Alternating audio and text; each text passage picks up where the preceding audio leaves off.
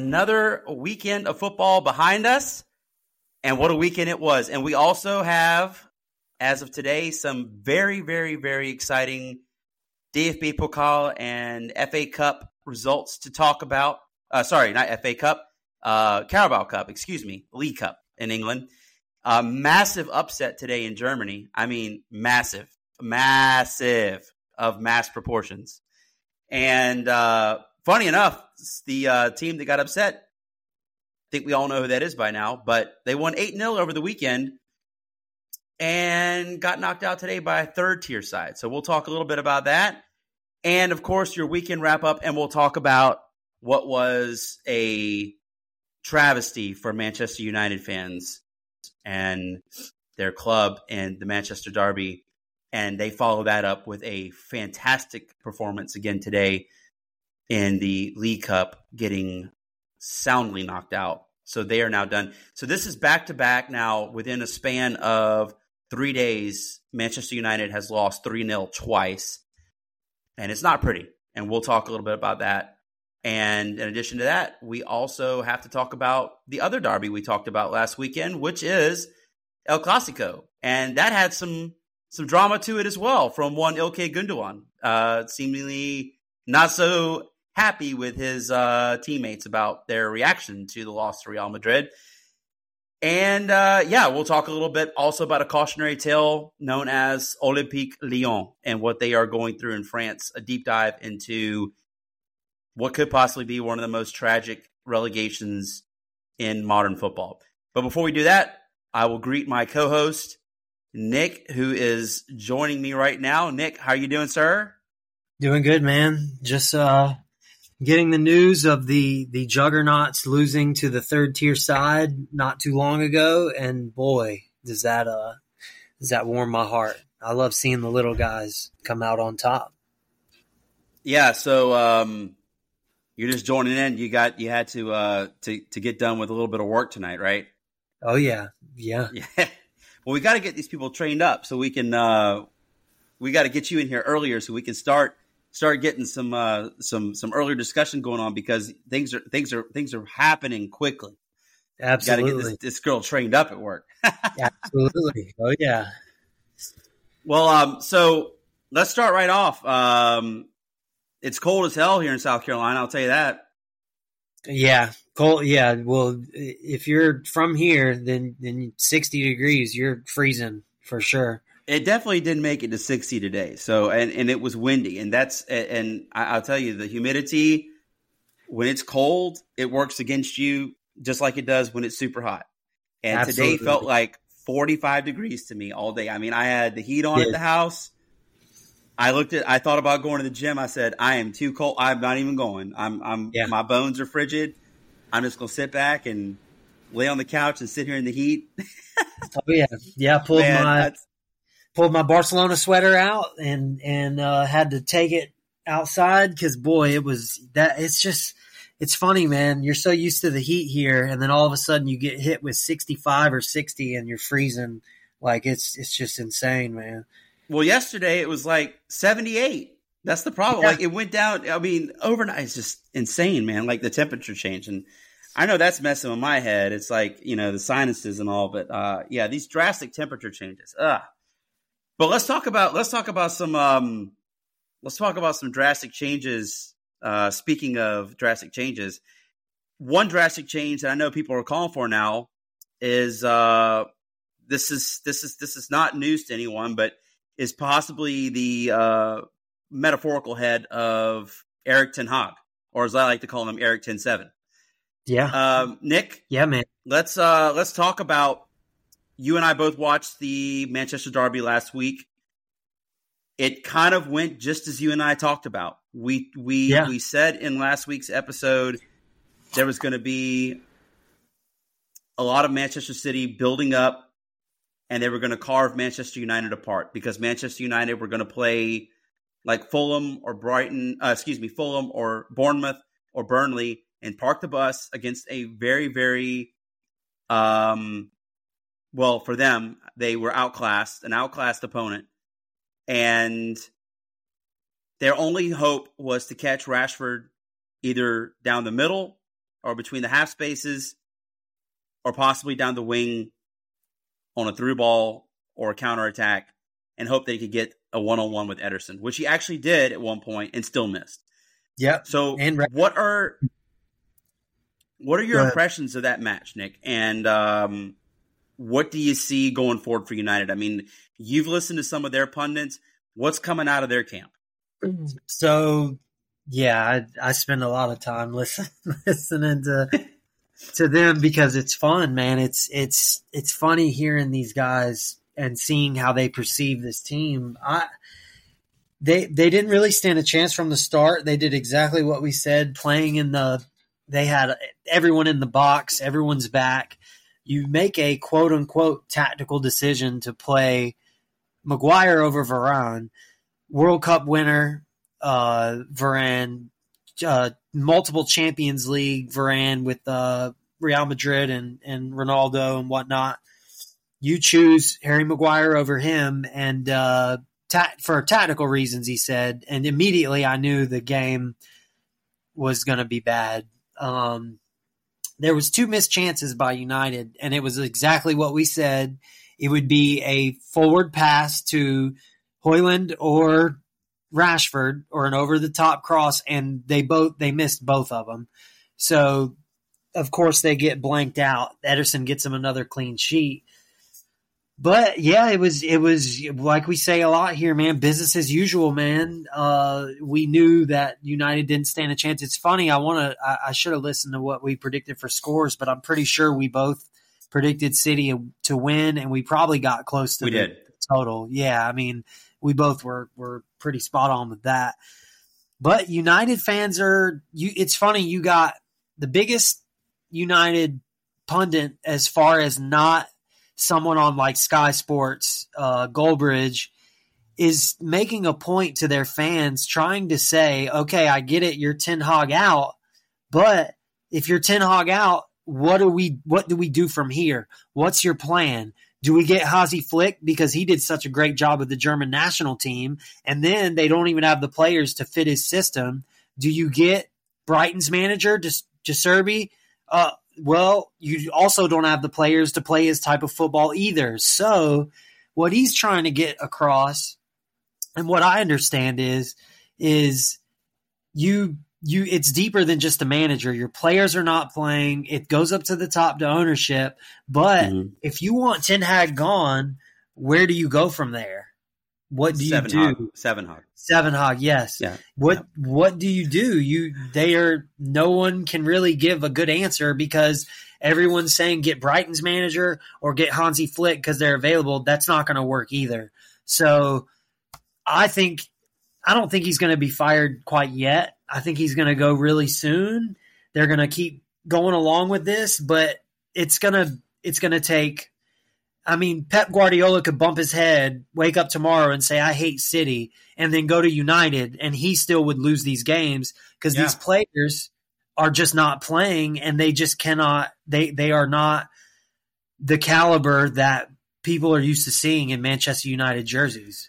So it's just you – the answer – what do you do?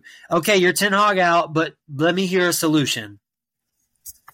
So I made this argument to a friend over the weekend, and we were talking, we're not going to do this again, you and I, because we've already done this at least once, if not twice. We've gone down the United roster name by name, and we've talked about who is a bust, who is underachieving, who did they invest well in, and who's actually playing. And I always come up back to like the one saving grace that they've had over the past 3 seasons when they've invested was, Bruno Fernandes, right? So everyone else is almost up for debate or questionable.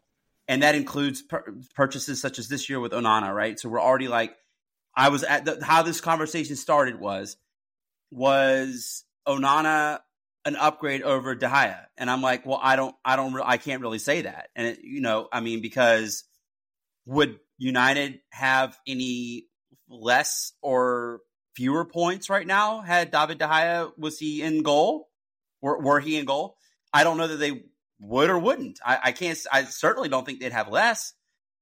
So it starts it starts back with the keeper and works its way up, right? We can talk about Antony. We can talk about Holland. We can talk about Harry Maguire. Sorry, I had a brain fart just like he has most days, all the time, every day. And I can also talk. We can talk about the ones that they've been trying to develop for years and years and years, like Anthony Martial and Marcus Rashford. The one kid I see who I do like, and I brought this point up to him, my friend that I was talking to about this match, is Garnacho. He's 17 years old, but he hasn't been corrupted yet by the dressing room and by the culture there, right? So United under Alex Ferguson had a winning culture, and you know how hard it is to turn around a losing culture in sports. And that's one now that they have, maybe not losing, but they're in a mediocre, they're stuck in mediocrity.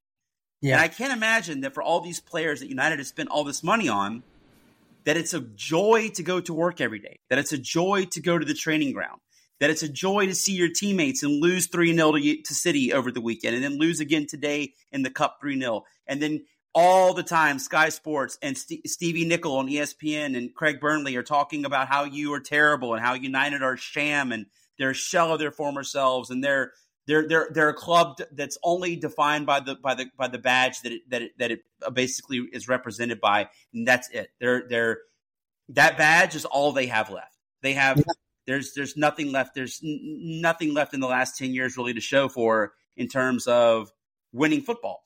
So I said that, you could put Jurgen Klopp in there or someone like that, but I said you would have to take Antony and you would have to take these players out of that dressing room and that culture, and they would have to play at Liverpool, or they would have to play, if you're going to, you had said Guardiola, they would have to go across this town, all across the city, and play at the Etihad. He would be able to probably mold them. Were they switching clubs from, meaning going from United to City? But it, like you said, I agree with you. It's not a 10-7 problem, a 7-hog problem. It's not because Jurgen Klopp, Pep Guardiola, Hansi Flick, that's a joke. Jupp Heynckes, you could take anybody you want. You just any manager worth their weight. 2004 Jose Mourinho. Okay, that guy, right? The great one. The great one. You can take any manager from any period of time, and they would not be able to fix the problem that is currently at United. No. So then, if it's not the manager, Nick, then what is the problem? It's just the club, man. I feel like this thing is cursed. It's like ever since they got rid of Ferguson, they've just been, since the selling of the club, man, and Ferguson gone. It's like a disease, like a rotten apple in your batch, just spreads to every apple, and then it's all bad. I mean, and it's funny, they'll win like these I say meaningless cups, but it's a trophy. So sure, they won. I think they won the FA last year, or the EFL. Which one, Carabao or the FA? They won one of them last year, and it's almost like a little Band-Aid to put on over his crap performances. Because really, if I was a United fan, I would just want him to do terrible so I could move on faster. But that brings us back to the question as to what do we do and what's the real issue. I feel it's just up top, man. It's up top.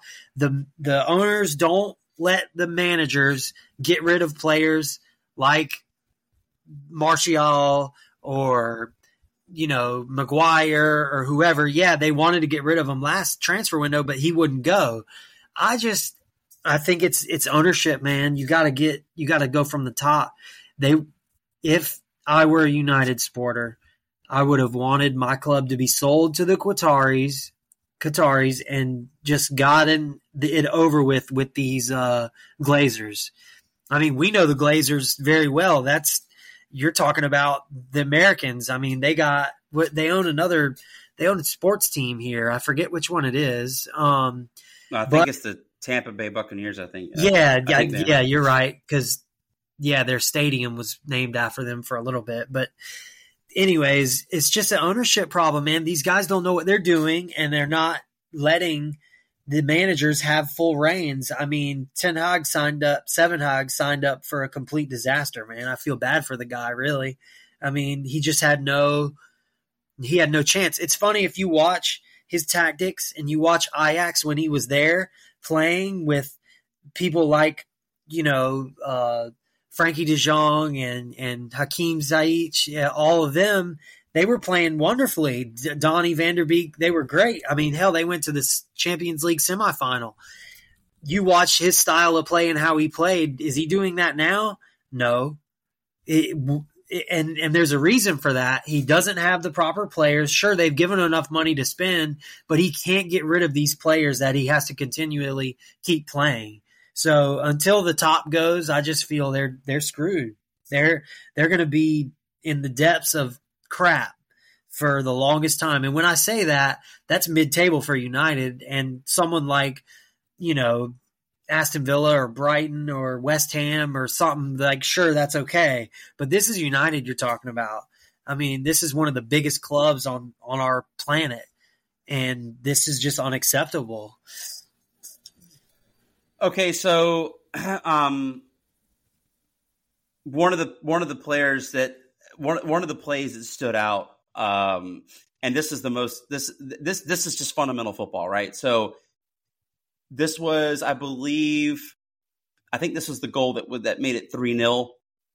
You have United City are coming down the left flank, and there's a cross, and basically Victor Lindelof and Harry Maguire both leave the mutant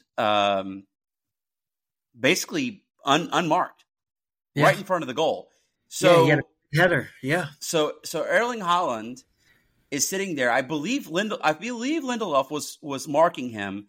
It's almost like he's a magnet towards the ball, but the ball is going to end up getting crossed because there's no way that anyone's getting through that left side.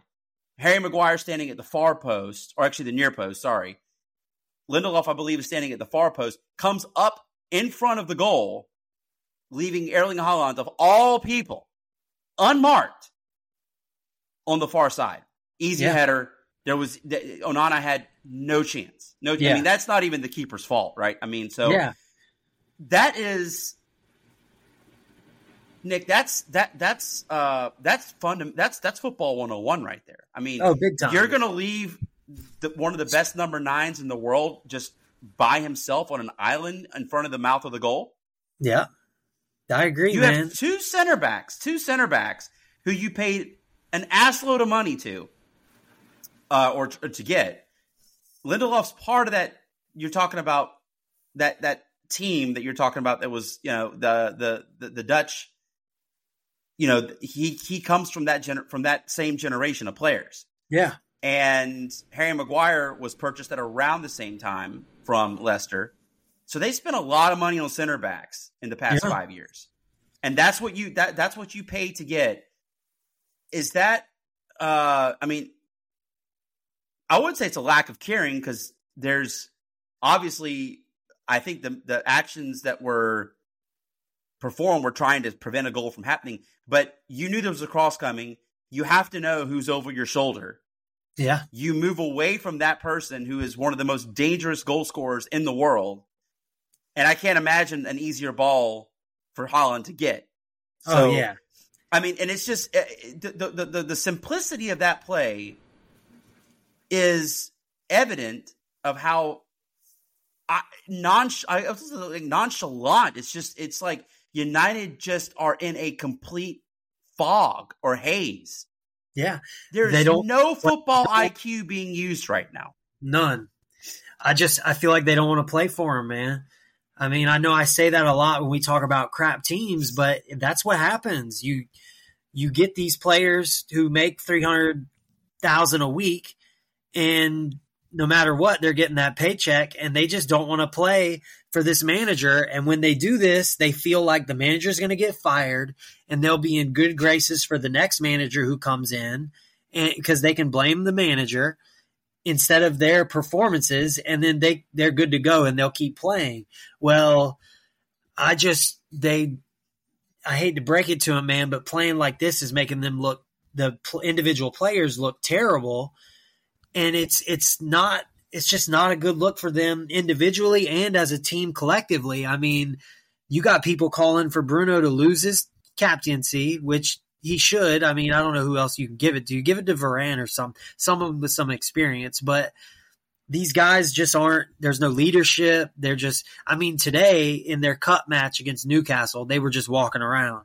I mean, it was – mind you, they lost 3-0 also, but it was just terrible. I mean, these guys are not playing at all whatsoever, and we're watching a club go in a tailspin. I'm telling you, man, if it wasn't for McTominay saving them against, I think it was Brentford or Bournemouth, then you're looking at 3 or 4 losses in a row, and it's going to be even worse. So, yeah, man, we're going to be watching them just completely crash out within these next few weeks. I mean, but it's like every single player that you look at, right? So so go back to Victor Lindelof, like the player that we saw at Benfica.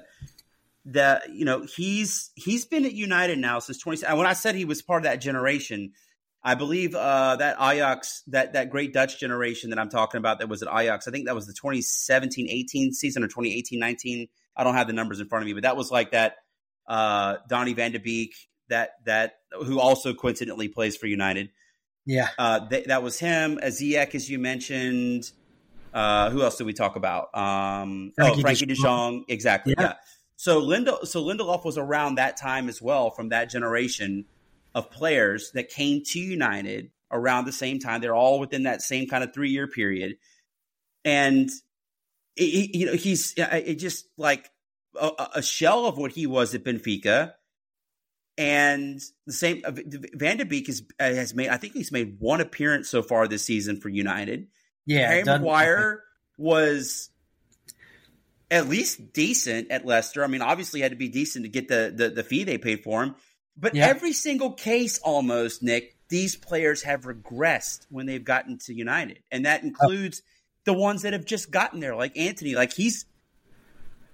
I have seen nothing out of them, and I can only attest to it that it's part of the culture. When you go there, something is not right within the culture at that club. Because it's all, like you said, it's almost like a disease that spreads.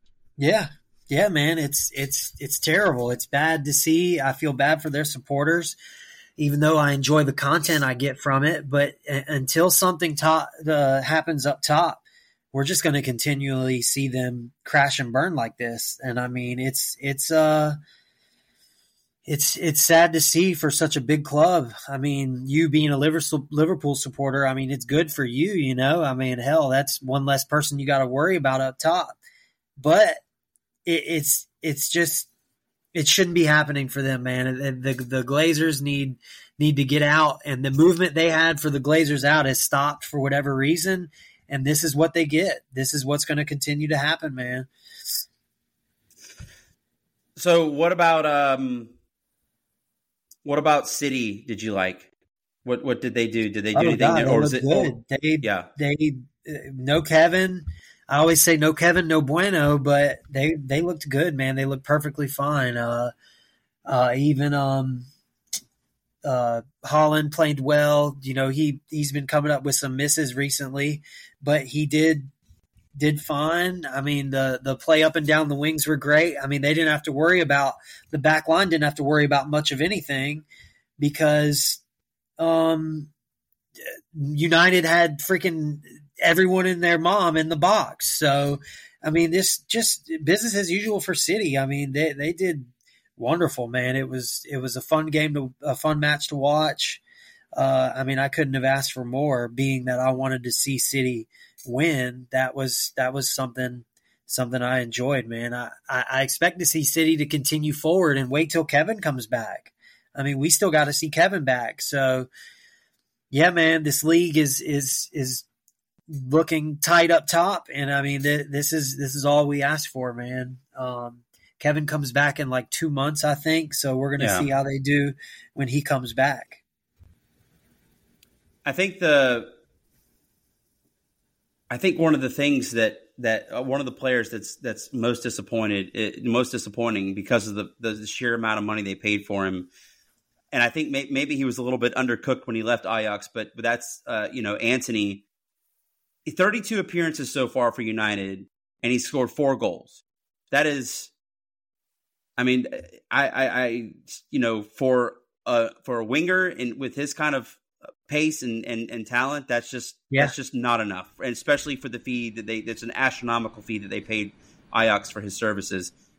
I mean, they paid $160 million for Antony and Mason Mount, and they got 0 out of them in the biggest match that United's going to play.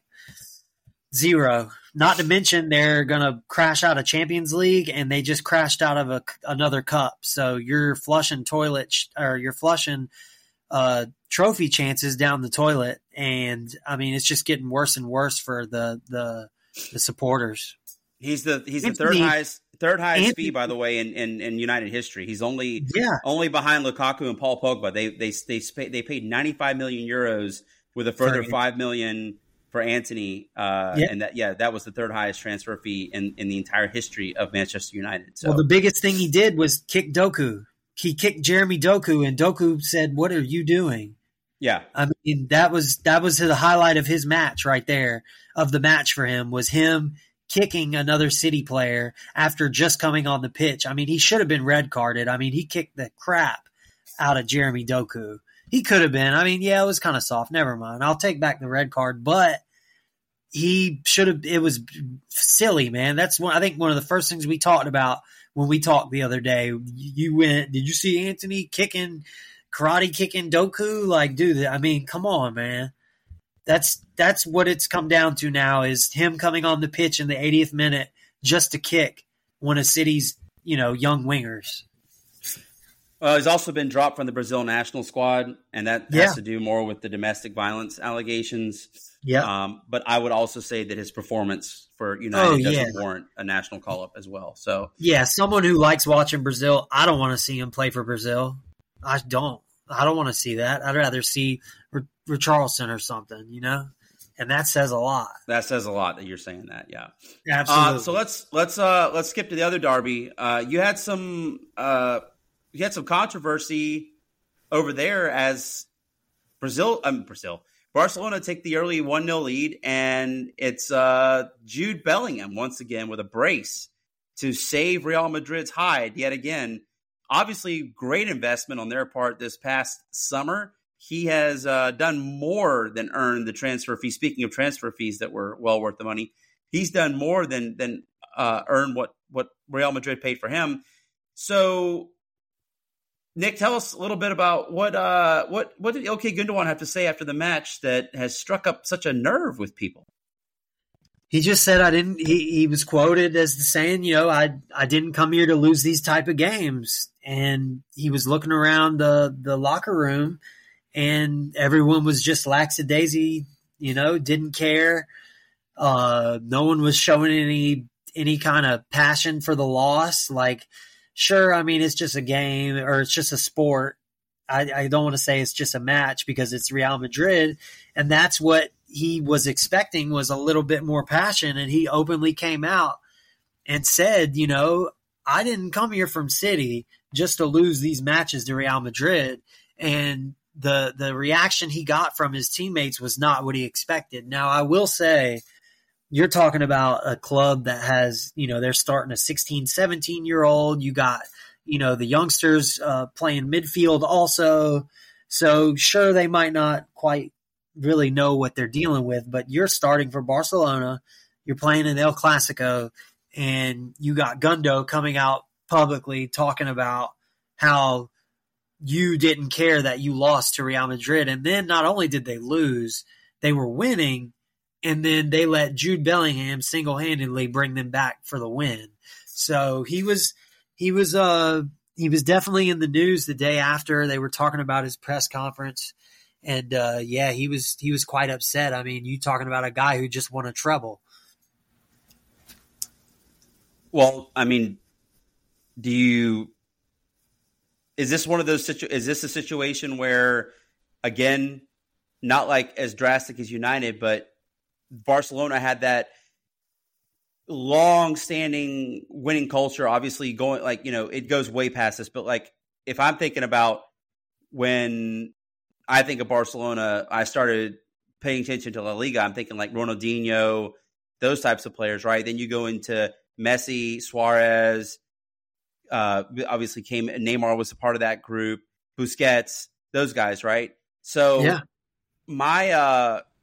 There's been a lot of turnover, obviously, with Barcelona in the last 3 to 5 years. We talked about how much debt that they had at one point, and they still have signed players. Obviously, Robert Lewandowski has come over from Bayern. Gundogan just joined from City this past offseason.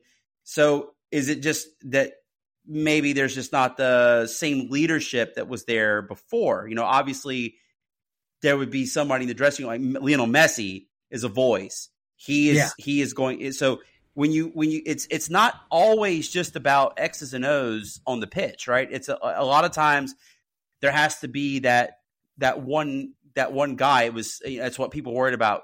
Talk about voices in the dressing room. When Jordan Henderson left, but you had a guy like Virgil van Dijk that could instantly fill that role. That commanded respect from the other players, had that respect. And so it's business as usual. But I'm not sure that Barcelona has replaced some of the voices they had in the dressing room that were there during that legendary run, in the early 2000s and the 2010s under, Pep Guardiola and others that were massively successful at the club. So do you think that's what Gundogan's talking about in terms of maybe there's just not that that cutting edge there, that there's not as much fight as there used to be with Barca. Yeah, there's not that hunger for a match like El Clasico, because apparently the news report, he was quote unquote heated up because the young players were laughing at jokes that they saw on their phone about the match. And he questioned them and asked what's going on, what's so funny. And he was pissed off about it, which as he should be. And hopefully him speaking up and saying something, will put a fire under these youngsters' behinds, man, because losing El Clasico at home is not something you want to see. I mean, you got over 80,000 fans paying buku bucks for those seats. They want to see you win. They don't want to see you blow the game at the end to see Jude Bellingham, win the game for Real Madrid. So, yeah, man, that exactly what I feel. What you said is spot on, man. They're just missing that leader, that voice, that guy who's going to say, hey, man, there's nothing funny. We just lost to our biggest rival in the biggest match, and you're sitting here laughing at a joke about this match. Like, come on, dude, let's focus, let's regroup, move forward, do better. Instead, you got, these 18 Pedri and whoever, the 16-year-old, they're giggling and chuckling about a match. Sure, they're that young, but come on, man, you're being paid millions, and these people like Gundo, who left a team who won a treble, they want to win, especially matches against Real Madrid. So, I mean, you losing to Real Madrid it's big, of course, but I mean, you move forward. You're expected to probably either draw or win, of course, but you move on. I mean, they've been in such a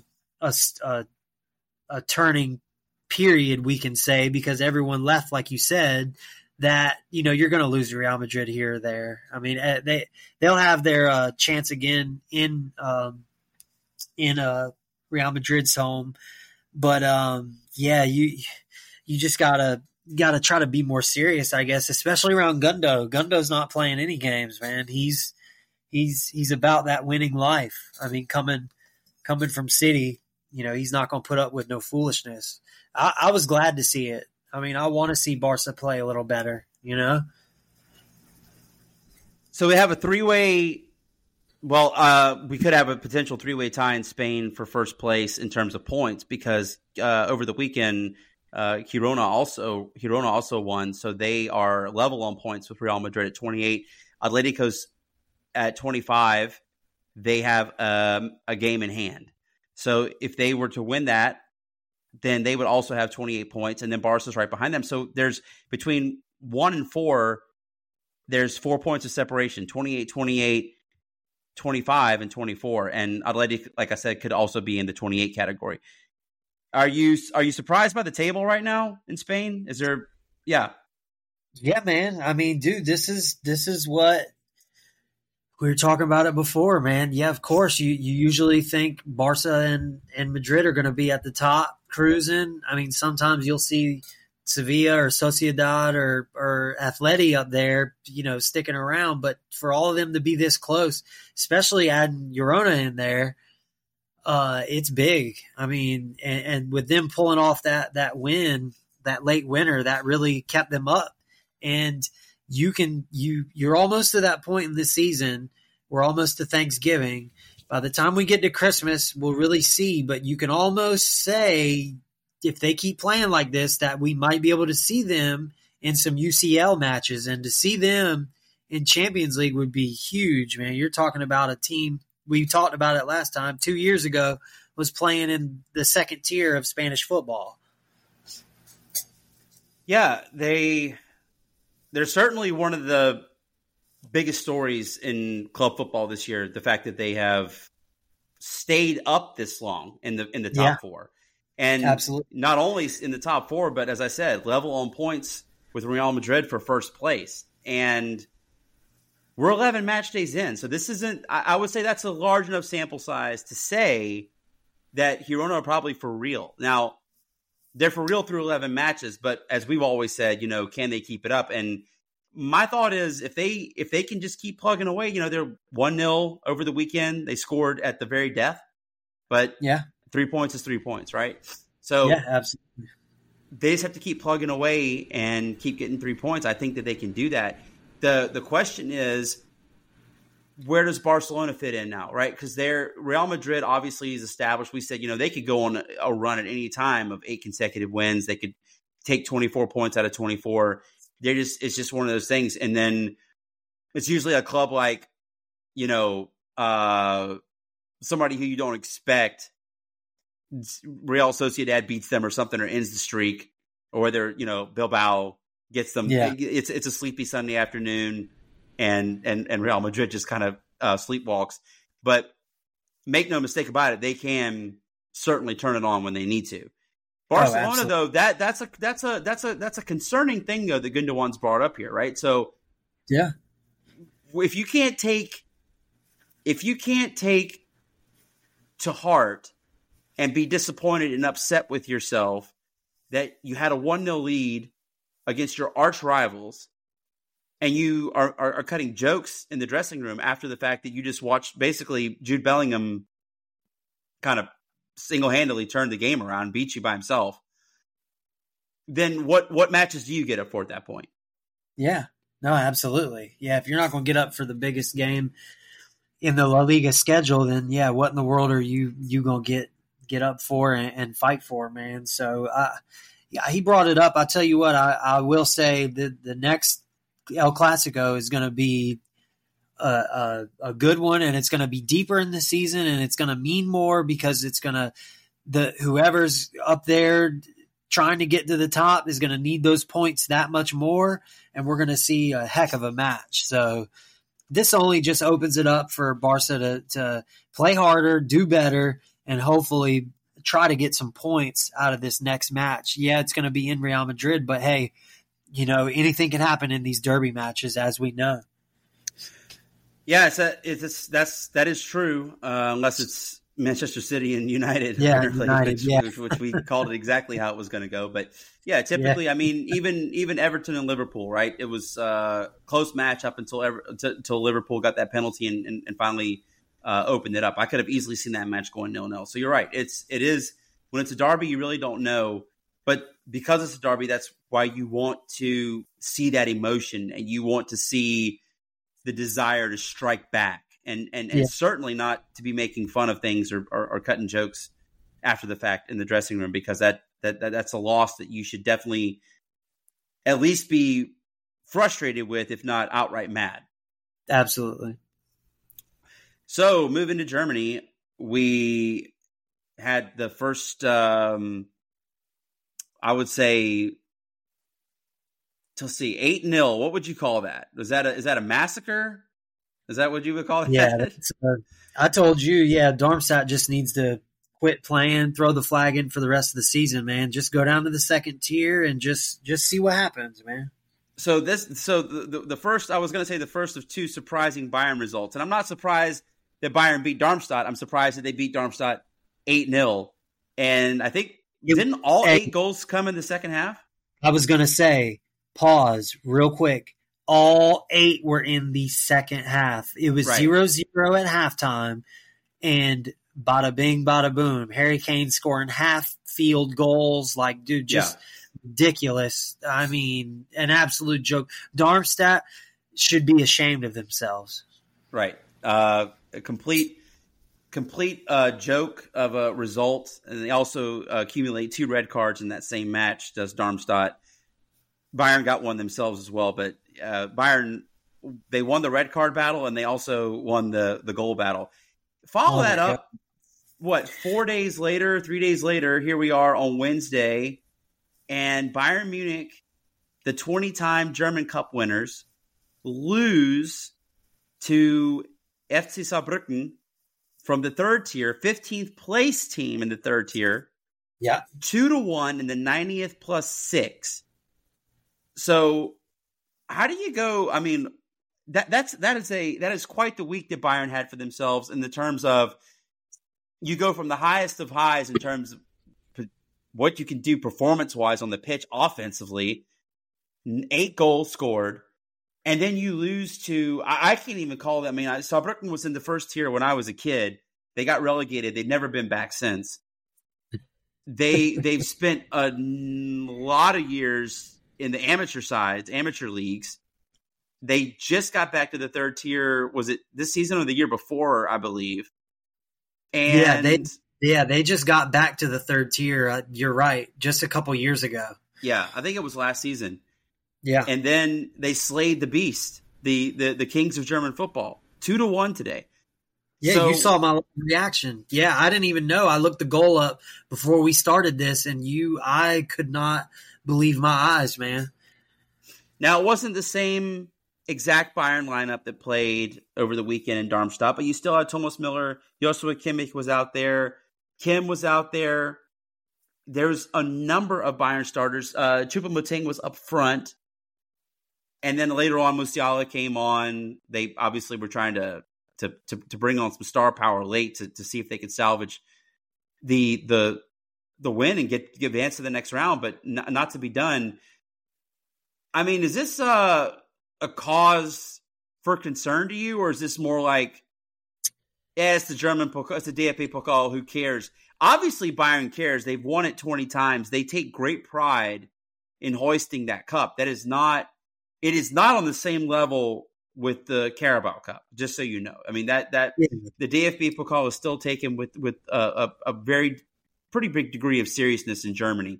So but the Bayern should be able to go out there with their B, if not C squad, and win this match. So we are seeing this trend under Thomas Tuchel of a lot of inconsistency. Yeah, a lot, dude. I mean, people say, yes, the DFB Pokal, but you are talking about a team that was just in the regional division and playing the juggernaut Bayern Munich. I mean, it's hard to compare to people, man, like the sizes of these clubs and then them beating a team like Bayern Munich. I mean, when Freiburg beat them last season, I was shocked. You're talking about Saarbrücken a team that, you could walk up to 100 people out of 100 and they wouldn't know who in the heck you were talking about. 90 or 80 might know Bayern Munich if they're sports fans, but they wouldn't know what Saarbrücken is. They would think you're speaking gibberish.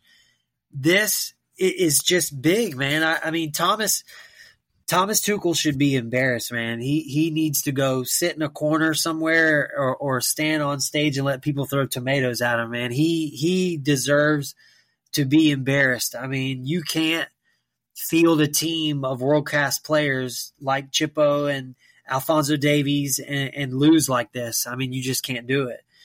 I agree with you. Bayern definitely takes this cup serious. I mean, I witnessed it last year when I saw them lose to Freiburg. They were sick. I mean, it was terrible to see. So I don't think there's anything to be concerned with. It's just another day, and they're out of the cup. It's bigger for Saarbrücken. Now Bayern Munich can just forget. When cup weeks come, they can just chill and play PlayStation or something, Yeah, well, I mean, they're not. This, I think this says more about Saarbrücken than it does. Well, yeah, this is the biggest win they'll ever feel. I mean, if you ask me, I mean, I don't know their history like you do. I mean, you said they were in the first tier. It's not much history. It's not much. Okay, exactly. So this is going to go down as probably their biggest win ever. So congratulations, man. You knocked Bayern Munich out. You'll most likely exit the tournament next cup round. You'll probably get paired with Leverkusen or Dortmund or Wolfsburg, and they'll beat you 5-0, and you can go back home. I mean, this story probably most likely ends next round. Right. So, I mean, take it as you will. I was shocked when I saw the result. You saw my reaction. I had no clue, and I was blown away, man. Because I watched the third tier. You know that.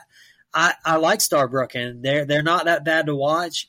They give up fights to get, versus 1860 and Durston and all those sides. So to see them beat Bayern Munich, it warmed my heart, man. I loved it. So yeah, definitely their biggest win in the history of their club, because unless there's like some kind of like pre-World War I match that I don't know about, or so, I mean, you got to go back in the super archives. But yeah, modern FC Saarbrücken, this is definitely their biggest win in the most recent history of their club, and it's the way that it happened in stoppage time, just at slaying the beast at the very end of it. So this opens up the competition now, obviously, like I said, for a new winner, because Leipzig lost today as well as Bayern. So Leipzig obviously were back-to-back defending champions of that. So we'll have a new winner, somebody from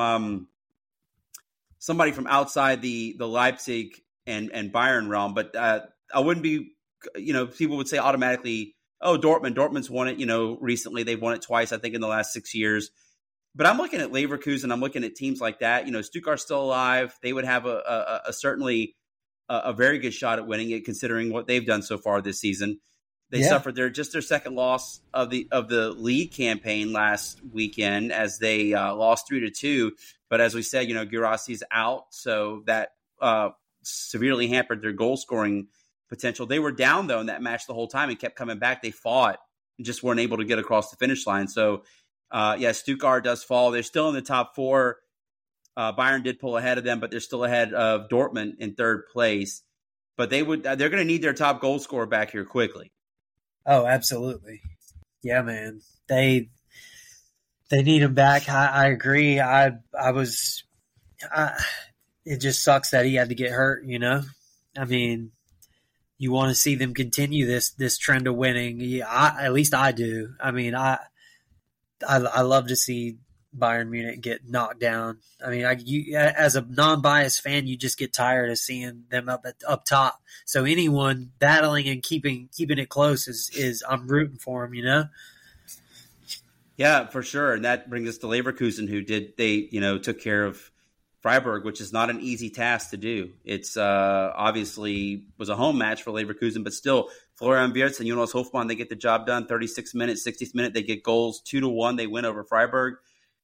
Freiburg did get the one back in the 70th. But yeah, I mean, dominant performance, really, if you think about it, for Leverkusen. They're still, and I keep waiting. I said, for I keep waiting for the wheels to fall off, but they don't. 18 shots, four on target, 71% possession, 727 passes to Freiburg's 293, with almost 90% pass accuracy for Leverkusen. Freiburg only has 74% pass accuracy. I mean, it's just they're still ahead. Nine matches played, 8 wins, 1 draw. The only draw what they had was to Bayern themselves, and undefeated. They're Bayern, Dortmund, and Leverkusen are the last undefeated sides in the Bundesliga.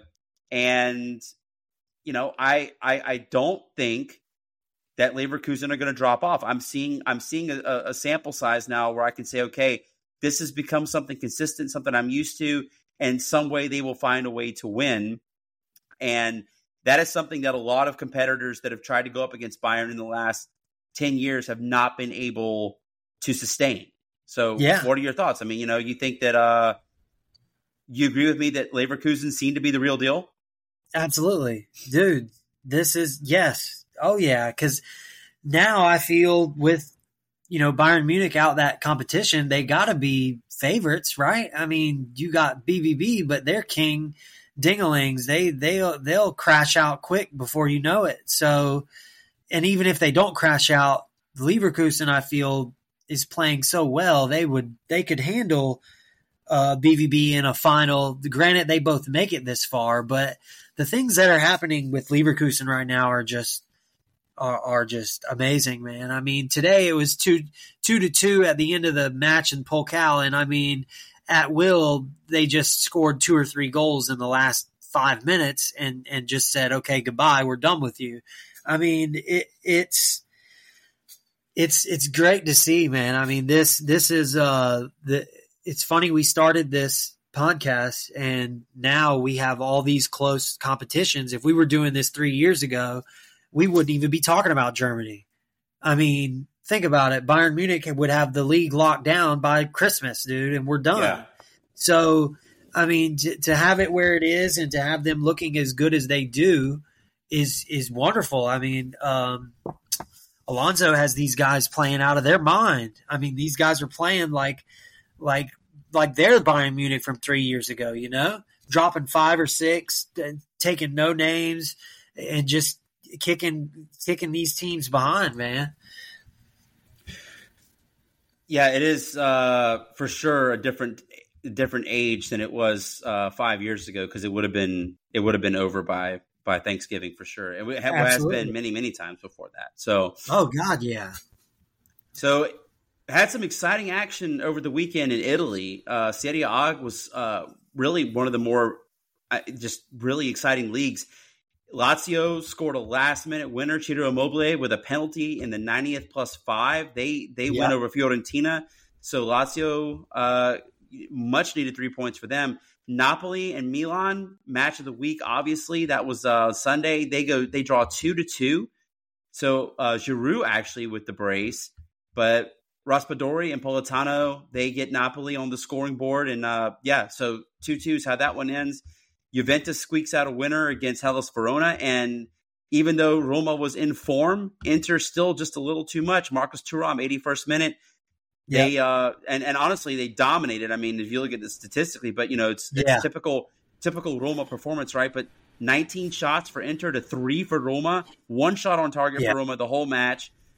They had 37% possession. Roma did 351 passes to Inter's 572. And Inter, again, they almost 90% pass accuracy to Roma, 78%. This was a hard-fought battle. The San Siro, Inter needed the 3 points. They're now 2 ahead of Juve for first place. But Juve do something. They go from third into second. They have now moved past Milan, and Milan dropped to third place. So it's Milan's starting to in the last 2 matches, they've drawn and they've lost after 3 consecutive wins. So they're starting to fall off just a little bit. Juve on the other side has won 3 in a row, and Inter has won 3 of their last 4. So starting to see some patterns develop here. And you mentioned Atalanta. They've won back-to-back games, so they're now in the top 4. So there's some interesting stuff happening in Italy right now, and Napoli out of the top 4, officially now in 5th place with that draw to Milan. So What are you seeing in Italy that you like right now? I'll tell you, both games from the top two, it's kind of funny. They were both very similar because you had the home side dominating, and Juve won last second or last minute on 90th plus 6. Yeah, Cambiaso. Yep. 90th plus 6. Yep. Cambiaso scored in stoppage, 1-0. And then you had Inter completely dominate Roma. And they scored, of course, not in stoppage, but Thurman came on and scored a goal to put them up. So both games were – I listened to Juventus and then I watched Inter. And they both just seemed so – it was funny, man. It was like the same damn game, 0-0 into the 80th. Like, what's going to happen? Are we going to get to see a goal? And then, fortunately, we got to see one. In the Juve game, we had 2 goals by Keane called back. That was not very exciting to see. But, of course, we had to have VAR messing with our matches here. And, yeah, man, I didn't think Juve would be able to be in second at this point, and here they are, man, sneaking up, jumping over a couple sides, and I have to say, when I first started following football, Juve was always at the top, and seeing them do decent, I enjoy it. I like to see them do well. I mean, I know a lot of people don't like Juve because they were so good. It's funny, they were kind of like Bayern Munich and PSG have been, and they were always running the show in Serie A. But yeah, man, I don't mind it at all. I'd like to see Atlantia go up a little bit more. I like their Nigerian striker Lookman. He's been playing very well. He's actually getting a chance on the national team.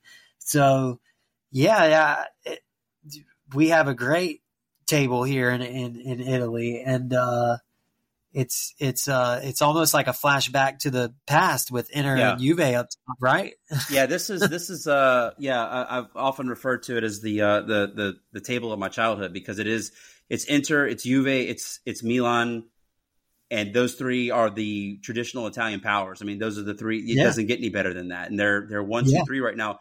I still think it's Inter's league to lose. I think that over the course of 38 match days, I like what Inzaghi has in terms of his tactics, his approach to the match, and barring any kind of major injury to like someone like Lautaro Martinez or anything like that, I like that Inter is probably going to be more consistent over 38 matches. I think that they have a better way of finding a way to win, breaking you down, scoring goals when they need to. I'd say Juve got lucky at the end. I also think that Lazio got lucky, something like that, And so Juventus has the opportunity, I feel like, to lose. Basically, they're going to do what Inter used to do and lose some matches to teams they shouldn't lose to. Inter were notorious, 5-6 years ago, for losing matches, to like Sassuolo or Bologna to they had no business losing to. And that's how they would drop. That's how they would draw points. And they have somehow, since Conte came in, that problem seems to have gone away. So they win a lot of the matches that they are supposed to win now. So clubs that they are obviously better than, and it basically comes down to now who is going to win between the big four, the big five, or the big six in Italy. Who's going to win those matches like Inter Roma? That's why that was such a huge match, because Roma was in form. Inter has to grind it out. They win, but that's one that you can cross off your list. Okay, we got Roma taken care of. Then you want, they've already beaten Milan so far, destroyed them 5-1 a couple weeks ago. Then, of course, you always have the Juve match is huge.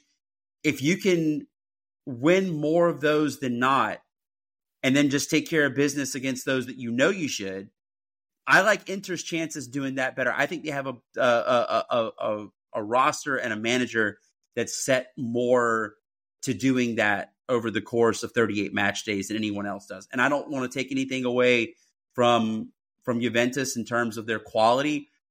It's just not the same Juventus that it was 5-6 years ago with that back four, and they had Dybala You had even Cristiano Ronaldo just a couple of years ago was banging goals in for Juventus. They were still winning the Scudetto. It's not that same. It's not that same Juventus. If you know what I'm saying. I mean, it's definitely absolutely. They're in a little bit of a rebuild. I remember when I first, started following this beautiful game. Inter Milan was mid-table, bottom table, dude. I'm talking about 2015. I mean, I remember. Yeah, that's a mid-table Inter side for sure. Yeah, yeah, dude. I remember people being like, "Yeah, Inter Milan, they used to be this and that," and I'm like, "Bro, they're terrible right now." And thank goodness we've seen that turnaround to now. I mean, they won. Yeah, they won the treble in 2010. Yeah. Yeah. So see, and it's funny, man. I had no clue. Like my buddy in Sumter, South Carolina, of all places, found an Inter Milan jersey at Goodwill. And I'm like, dude, that team's terrible. And he's like, bro, they used, they were winning this and that and all that. And I had no idea.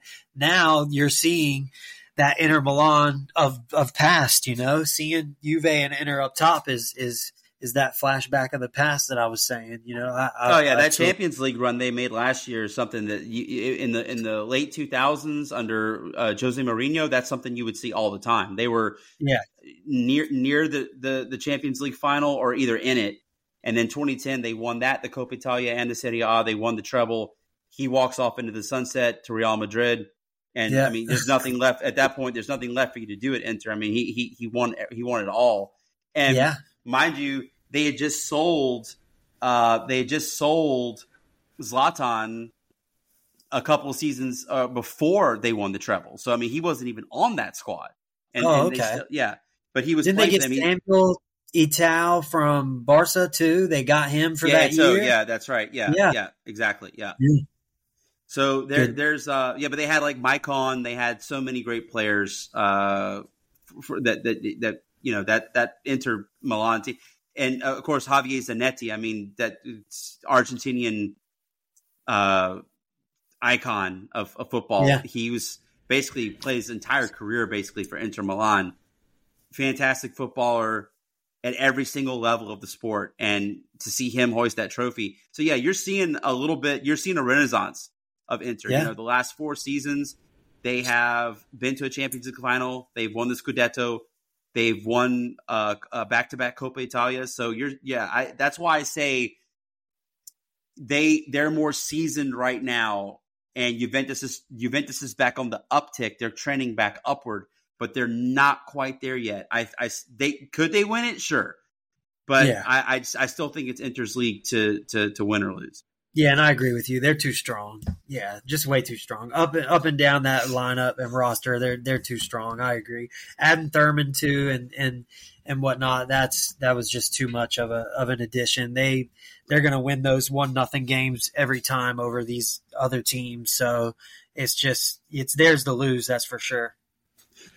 One more quick thing to hint about before we move on to the French league, and then we'll hit our club spotlight because we're going to talk about Olympique Lyon. The Premier League wasn't much going on this week besides the derby you already mentioned, but I did want to hit on this because you and I were texting about it, and that is Chelsea losing to Brentford 2-0, and so a week after they have a couple. I'll say this: they have a couple of good showings. They seem to start turning the corner with Pochettino, play a little bit of winning football.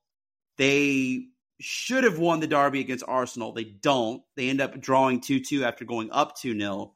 And then they come right back down to earth again last Saturday and lose to Brentford 2-0. So where do you stand now with your thoughts on Chelsea? Was that just a matter of the fact that they were playing clubs like Luton and they were getting wins like that?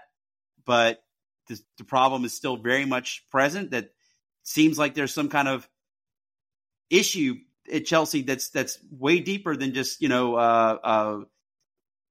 ownership. You can't blame this on ownership. I don't think. I mean, this is they've invested well. They got players that a lot of other clubs wanted. They obviously Nkunku got hurt as soon as he got there, but some of their other investments are playing, and Pochettino is still the manager. So what do you think the disconnect is here at Chelsea?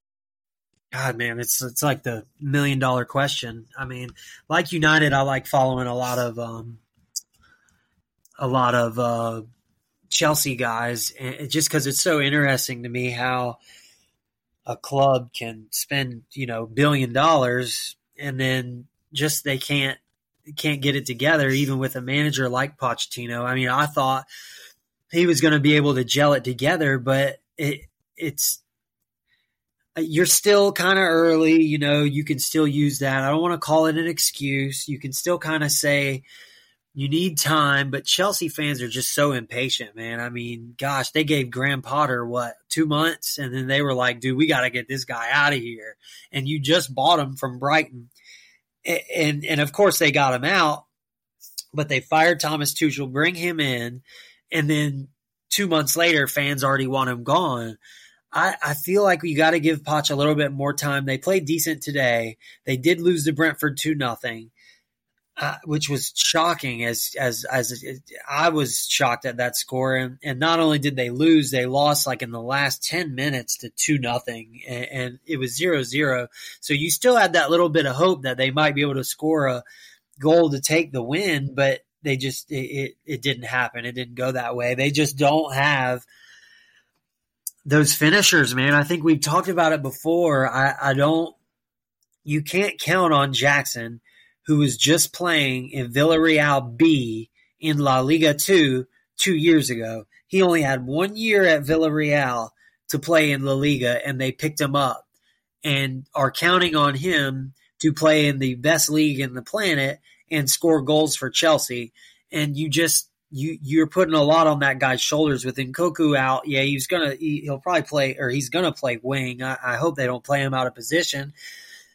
And you got to get that 9 correct. You got to get that striker correct. And Jackson just isn't the guy right now. I have to say, you gotta get that finishing striker. Like City have Haaland, like United have Rasmus, even though that's not quite working out. You still got the big striker. You still got the guy who can finish. Liverpool has, there's 5 guys Liverpool have who can finish. So you got to get that one guy you can count on to get that ball in the net in front of goal. I mean, Sterling, like I said, today was a cup game. They were playing Blackburn, if I'm not mistaken, and you can't really count that as much. But Sterling did okay today. I gotta put the blame on the players. Maybe they're just not playing to their full potential. I trust Pochettino. I just do. I don't think tactically he's completely lost it. I mean, he still is a great manager. It's just these players are so young, man. They need time. I mean, if you look at these ages, I think we've been through it. You got 20-year-old, 21-year-old, 22, and they're all just thrown in this melting pot of Chelsea, and they're expected to perform at world-class levels, and you just got to give it time. I mean, that's how I feel about it. You got to give it a little bit more time. I mean, you can't just say in one season they're going to be in top 4 again and win Champions League. I see them still finishing 8th, 9th, 10th, but it's not looking good. I mean, we both said it. We haven't been talking about them enough on here about how bad they've been, and yes, it is time to do so. I just still my mind after watching football daily every day tells me they just need that little bit more time. I'm not going to say they're going to be like Lyon or, the Union Berlin or anything, or they're not going to be like City at the top, but I feel this season's it's already given that they're not going to be top. That's for sure. Chelsea fans can go ahead and swallow that one, but they can finish middle, finish respectably, and build on this season and go into next season. Have a little patience. I mean, Klopp didn't take Liverpool to Champions League finals and stuff in his first year, did he? No, he took them to Europa League final. Exactly. There you go. So give this man give him time. You got to give him time. I mean, if you go ahead and fire this guy now, fire Poch and all this crap I hear, it's ridiculous. You're making a mistake, I feel. You got to give him one more season. You got to. I mean, even Arteta didn't do too well. He won a cup with the other managers with Dracula's team, Aston Villa's manager. What's his name? What's Aston Villa's manager's name? Looks like Dracula.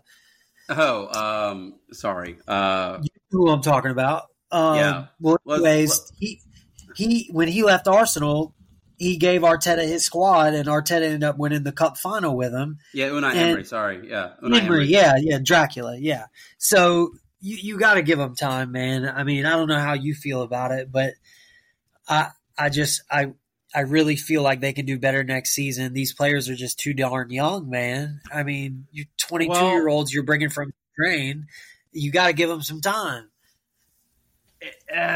So how I feel about it, it's a fine line because you said, well, Jurgen Klopp didn't do this. And well, yeah, Jurgen Klopp took Liverpool to a cup final in his first season. And it wasn't even his first full season. He came in midway through the season because they sacked Brendan Rodgers. He came in, Jurgen Klopp did in October. He had just hung up the clipboard with Dortmund in that previous May.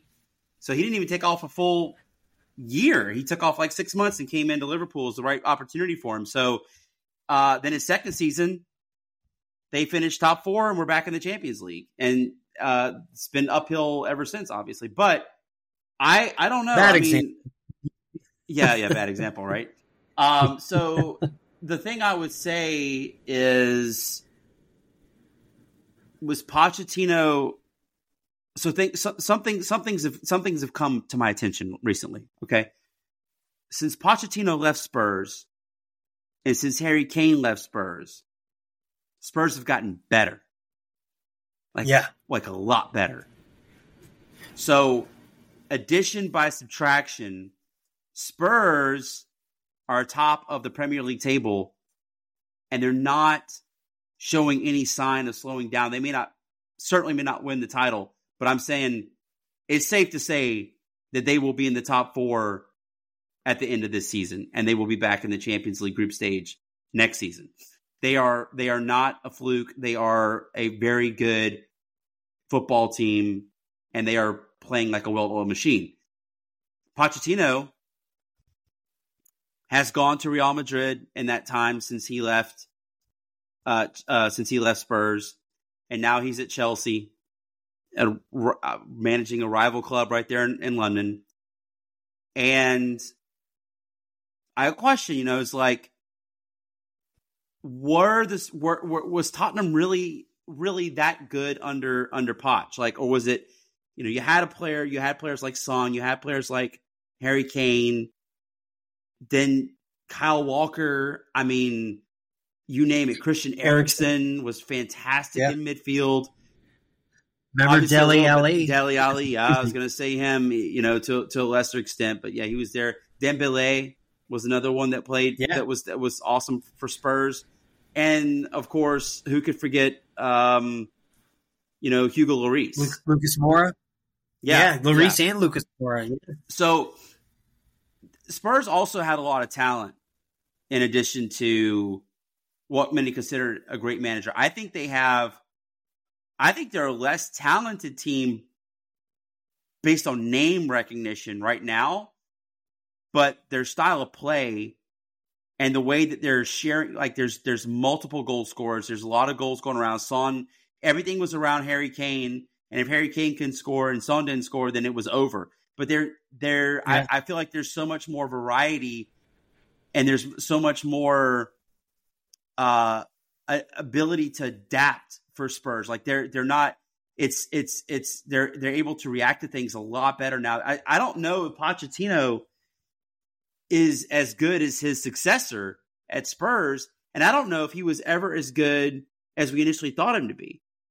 Because I mean, we're going to see, the ability to take these kids like Moises Caicedo, and I understand that it does take some time to build a team, but like you said, Jackson is probably out of his reach. Sterling, he's a veteran, he's playing on the wing. There's not a lot of service coming into him. So it's just it doesn't seem there's no fluidity right now with Chelsea. I don't really know what they're supposed to be or who they are supposed to be or what they are. They don't shit. Right. So I see when they play like where I'm getting at is like when they play a club like Luton, you're just better than Luton. I mean, you just have at every single position on the pitch, you are better than them. And at some point, I believe it's not in front of me. Didn't they win that match 1-0? Didn't Chelsea win 1-0? They beat Luton 3-0. Okay. Yeah. My fault. I'll give them. Okay. But you should beat them 3-0. Yeah. You should beat Luton Town 3-0. But then I go to a match like Arsenal where they play a fantastic first half. They're up 2-0. And then they look like a completely different team in the second half. Arsenal comes back, ties it. And I mean, if you could ever have a loss that was a draw, that was it. I mean, you have a derby, a London derby against, your arch rivals or one of your arch rivals, and you blow a 2-0 lead at halftime. I mean, it's just so something I'm looking, and where you say, yeah, it's a slow burn, right? I want to say you're not wrong about that, but I'm looking to see week to week what is better about Chelsea this week than it was last week. And that, Nick, is where what I think about it, asking me what I think about it, I don't see where anything is improving. I see a lot of the same. I see a lot of the same issues that they've had, honestly, for a couple of years now. I'm not seeing. Obviously Pochettino is a different manager than Thomas Tuchel, who is a different manager than Graham Potter, who's obviously they're all different. But there's been an underlying issue, basically. I want to say since Conte left. Yeah, and they've never really gotten the wheels back on the track. With Pochettino, I thought they made an excellent hire, but it's based off what he did or what happened when he was at Spurs. I'm not so sure that he may not be out of his depth right now at Chelsea, because Chelsea is also a bigger club when it comes to the media and how they are like. The supporters obviously are very impatient, right? Because they've had a number of huge successful seasons in the past 15 years. They've won Champions Leagues. They've won Premier Leagues, all this stuff. So yeah, of course they expect stuff to happen overnight. Spurs haven't won Premier League ever since it's been the Premier League. They haven't won the English champions since 1961. Yeah. So they might give you a little bit more time to get the ball rolling. So Pochettino, what I'm saying is, might be the right manager for Spurs where you get more time, but Chelsea does not allow you that luxury. So he may be out of his depth. The system has not been well integrated yet. He's playing 4-2-3-1. That's set up for, obviously 4-2-3-1 was set up for Nkunku up front. That's not going to happen with him being injured. So you play with the pieces on the chessboard that you have, right? And that's just not suited right now for Poch to produce, I believe, what he has envisioned that he wants to get there. So it's going to take basically to win the matches that you're supposed to win. You have to beat the teams that are below you. They were doing that. They beat Luton. They had a 4-game unbeaten streak, and then you turn around and you lose to Brentford 2-0, and kind of embarrassing fashion. So I am not seeing, Nick, a week to week. I'm not seeing the improvement. I'm not seeing the screws being turned, if you will. So that's my issue with Chelsea, is the fact that it's like 2 steps forward, 3 steps back, or 2 steps forward, 2 steps back. It's like as soon as you see something positive, whatever you built is immediately unbuilt. Whereas when we talked about the Liverpool example, you said when Klopp, they got a little bit better every week. They got a little bit better and a little bit better and a little bit better. Yeah. And then by the next season, they were a hell of a lot better. Yeah. I'm not saying that he can't turn it around, but I'm also saying, like I said, this is not Spurs. He's not going to have that much time. No. No, you're absolutely right. And they're already itching, man. I follow these guys, I mean, daily. So who's on the bigger hot seat? Who's on the bigger hot seat? Is it 7 Hog or is it Poch? 7 Hog, 100%. Okay.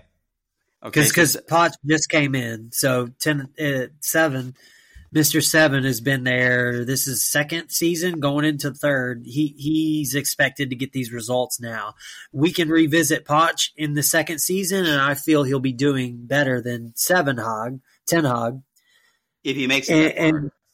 If he makes it that far, if they let him survive that far. But that's something we got to revisit because you're talking about Pochettino's first season here. And I totally agree with your Tottenham comparison and your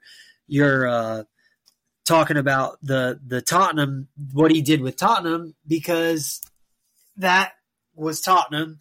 That was Harry Kane. That was a whole different ball game, you know? So I agree with you there on that. I'm actually I agree with that big time. So yeah.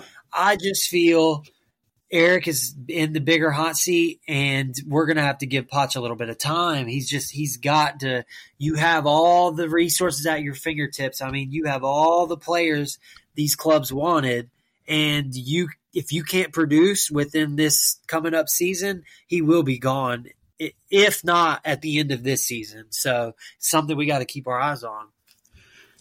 That's for sure. Yeah, it's going to be interesting to see how Chelsea ends up. You know, where they're at come Boxing Day, which is obviously the big footballing day in England. That's like a national holiday. So it is a national holiday. It's Boxing Day. But anyways, that's football heaven. If you love football, you got plenty of it to watch that day. So I'm going to be interested to see where they are for the holidays, how they do here over the next 8 weeks or so. And we can revisit this conversation because I do think that things need to get better quickly or they're going to get a lot worse. Oh, big time. Well, moving to France, so we'll wrap up our leagues here with the Ligue 1, and we have a new club on top, a new front runner, Nick, in France. It is Nice, only undefeated team in the Ligue 1. And they have 22 points in first place, 4 goals allowed through 10 matches, Nick. That's quite the defense. Yeah, I mean, when we started talking about Nice, the first thing I said is look at their goal differential. I mean, they don't let any goals in. I mean, that defense is one for the ages, man. I was wondering what the record is for Ligue 1 and the least goals scored. I guess I can check that out. But, dude, they're on pace. You're talking about 10 matches already being played. You're almost a third of the way there, and you've allowed 4 goals. So you're looking at 12 to 15 goals allowed if you stick on this average, and that's pretty good. I mean, that says a lot. Playing 30-something matches and you only allowing 10 to 15 goals, holy cow, you should be in first. You better be in first place. Yeah. Unless you're just 0-0s all down the board, you know, you've got to be in first. Yeah, PSG won, so they're staying, on pace with Nice. Monaco lost to Lille. Lille now in the top 4. They sit on 18 points. Monaco drops back to third. So the match, though, that we want to talk about is our rivals, old French rivals, 2 of French football's royalties, Marseille and Lyon. And that match was postponed because Marseille supporters attacked the Lyon bus. What do you think about that? Oh, gosh. It's funny. How did they come up?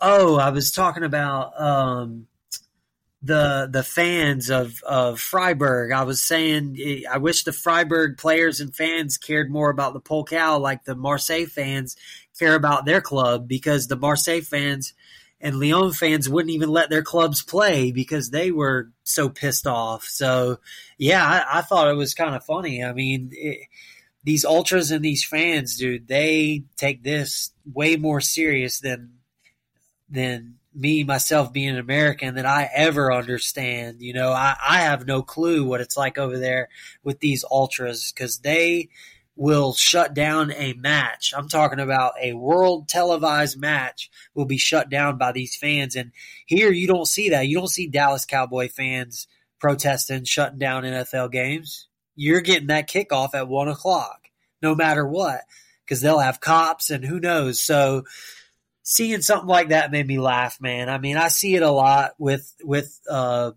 smaller countries too, man. You'll see Ecuadorian game get canceled because there was a riot. Heck, I saw River Plate had a game canceled against I think Independiente or the Argentina or the Newell Old Boys. They had a match canceled because someone got killed outside the stadium.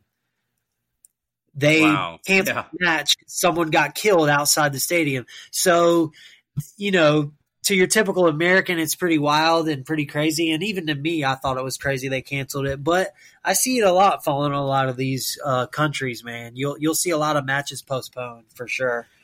Well, the bigger issue here is the state that Olympique Lyon find themselves in. So we've talked a little bit about them in the last couple of weeks, but a kind of a deep dive here real quick. I want to say, Critty, fewest goals conceded by a team is 19.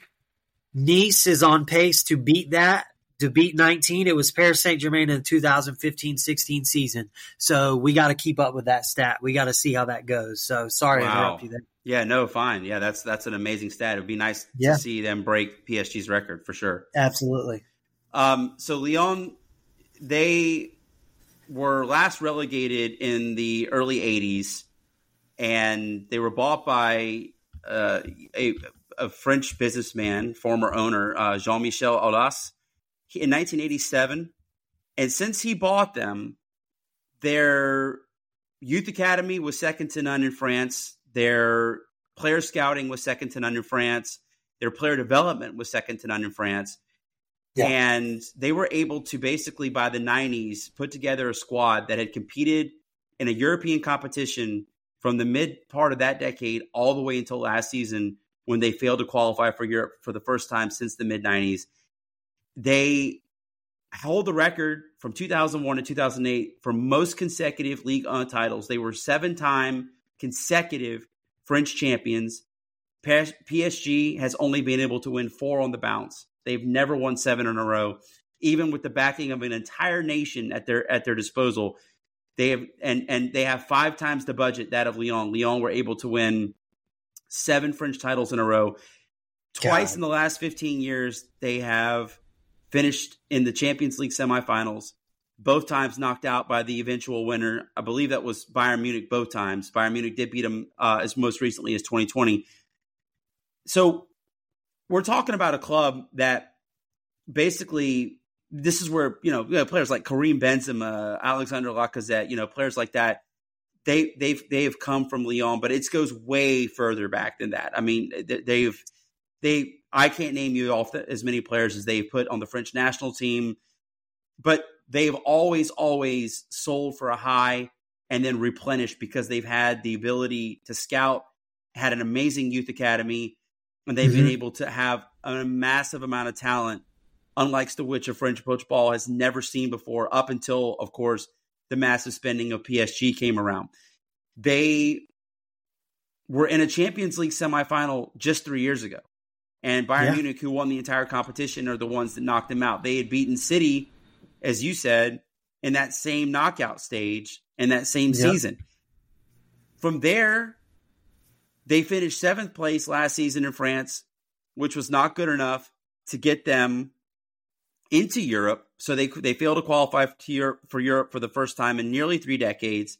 And now they find themselves in dead last. They have 3 points through 9 matches. They have a goal differential that is absolutely horrendous. I mean, it's at negative 11. They already conceded 18 goals. It just can't get much worse. The Ultras undressed the players verbally after their match against PSG earlier this season when they lost 4-1, and basically, Nick told them, for better or worse, there's been 3 decades of players that have bled for this club, for that badge. and hoisted trophies and made that badge mean something. Lyon was one of Europe's probably 10 to 50. At one time, they were in the top 15 of the most valuable clubs in Europe, sandwiched between Liverpool and Roma. That was back in, the early part of the last decade. And you think of where they were 10 years ago and where they find themselves now, it's unthinkable. So it's a cautionary tale, and one that should be looked at and studied for many years to come, because it's unraveled so quickly. So last year, the longtime owner then sold the club to John Textor, who is an American businessman who had a lot of dealings. He was a former head of the company that was the majority stakeholder in Fubo TV. He also was in charge of, he's the guy who does the holograph. So hologram, whatever. Hologram, the Tupac hologram at Coachella, Michael Jackson in 2014. He is the head of Eagle Football Holdings, which was trying to own Benfica but didn't, but owns 40% of Crystal Palace, even though he has no voting power there, because the other three owners who own 60% simply let one of them be their voice, and they always vote differently than he does. So they can't, he owns 40%. He has the largest stake individually, but he still has no power when it comes to actually making the decisions. But he also owns the Brazil club. Who was it that I said? Botafogo, right. So he owns, and now he, besides Crystal Palace, he now owns Lyon. So the old owner, so they are now butting heads, and Jean-Michel Aulas has now sued him for slander. So since the sale of the club went through, so, and it was also Jean-Michel Aulas that basically asked for peace and to stand down after the bus attack. So it wasn't actually this guy John Textor. So there is not in football right now, especially not in the big five leagues in Europe, much more of a mess than Lyon right now. And to think of where they were and where they came from to where they are now, it's kind of unfathomable. So, it's, to me, a relegated Lyon side would find themselves in a very similar situation to that of former French royalty. Well, they're still French royalty, but former French champions, multiple time French champions Bordeaux, who are also in the second tier right now. They were relegated. They have not yet been able to find their way back up. I do think, Nick, that Lyon find themselves in a more precarious situation than maybe thought of. I still think, and I'm holding on to hope, you may add to this now however you want to, because I want to pick your brain and what you think about this. I still think basically what's happened in the last 5 years with Lyon is they've sold players. This is an astounding stat. Even last year, they sold players and they had a net gain of 100 million euros, and they only invested 20 million into the club. So when in the years between when they won the French league in 2001 and 2008, get this, that entire 7-year span, they spent as much as they had outgoing, though. They had a net spend of 16 million euros, but they won 7 consecutive French titles. But they invested so well and scouted so well. Well, when you don't scout well and you don't replenish the talent, and your youth academy isn't as good as it used to be, and when you sell players for 100 million and then you only reinvest 20 million, and there's 80 million just sitting there that's, going to whatever, that's a slow, slippery slide to go down. But then the last thing I want to point out, Laurent Blanc, who is the manager currently, and he's won French titles before, has a massive name in French football. He is now part of the problem, not the solution. It's not his fault per se, but he's certainly not the solution. He was recently asked by French media after a loss what the team needed to do to improve. And I kid you not, his answer was find a new manager. He he wants to be sacked because, from what I understand, the severance package is quite nice. Oh, of course. So, Nick, what are your thoughts right now on the state of Olympique Lyon, French royalty, French blue bloods that find themselves now solely in a fight for survival in the Ligue 1, and if they're lucky with the talent they have, they won't get relegated this season? Yeah, man, it's kind of crazy because they actually won the second tier. I think it said 3 or 4 times before. So back before the times where they were winning all the French titles, they actually were going back down, up, down, back in the old days. Yeah, which I had no clue about. You know, in my mind, I think of Lyon as one of those sides like Hamburg who were up for 80 years. You know what I'm saying? But that wasn't the case. I want to say this owner is a real piece of work. He's the Hollywood virtual reality guru. That's what he's called. Yeah. And here he is purchasing a French football club, French royalty, actually. And if you ask me, people like this shouldn't be able to get their hands on a club. I mean, he paid, I think it was $890 million for his share in Lyon. Yeah, 80% share in Lyon, I think. Yeah. Yeah, so he's majority exactly. Owner. Yeah. 77.49% of Lyon is his, and he paid $884 million. Now, I want to say, just like you brought up, he also tried to buy, Benfica. He also had his hands in Brentford, Watford, and Newcastle United. So this is the same guy who was trying to purchase all these clubs.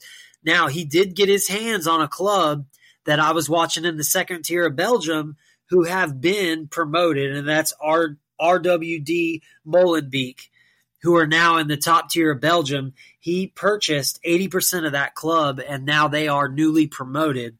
So this guy seems to have way too much on his plate. I mean, he's probably doing like Boley and just getting involved too much. He needs to go back to old times and get back to the scouting, get back to the youth program.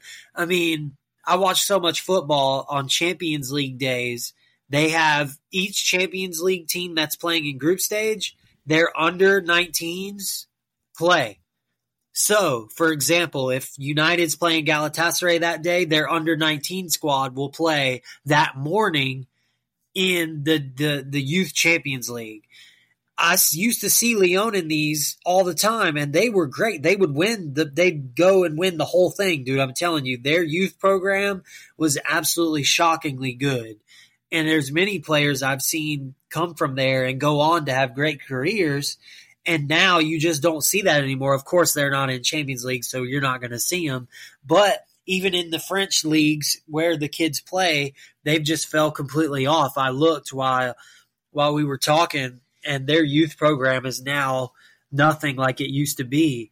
And even with that, when you say you sell for 100 and you're only reinvesting 20, me and you both know the outcome of that. You have to reinvest in your club, man. You can't just expect these players who were behind the players that you sold to come up and do a great job and keep you up. I mean, hearing all this, just it all clicks and makes sense, man. I mean, Lyon was destined to crash.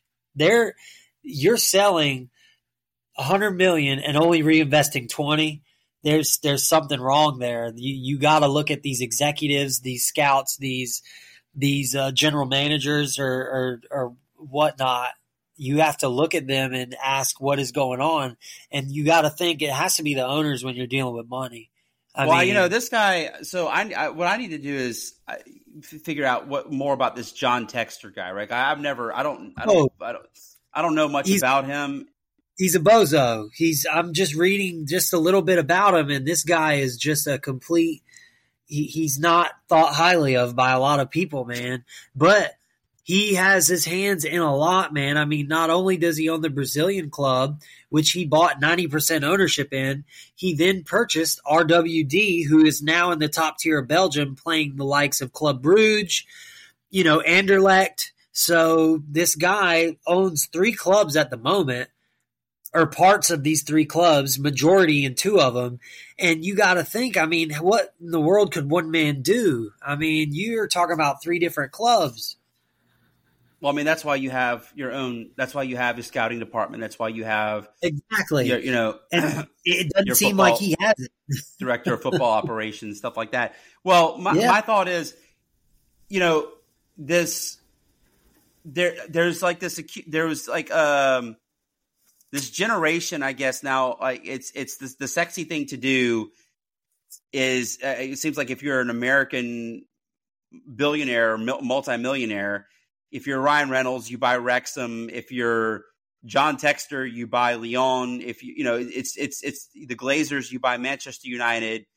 It's these American moguls that come over, and now they want their token toy football club to run, so to speak. Yeah.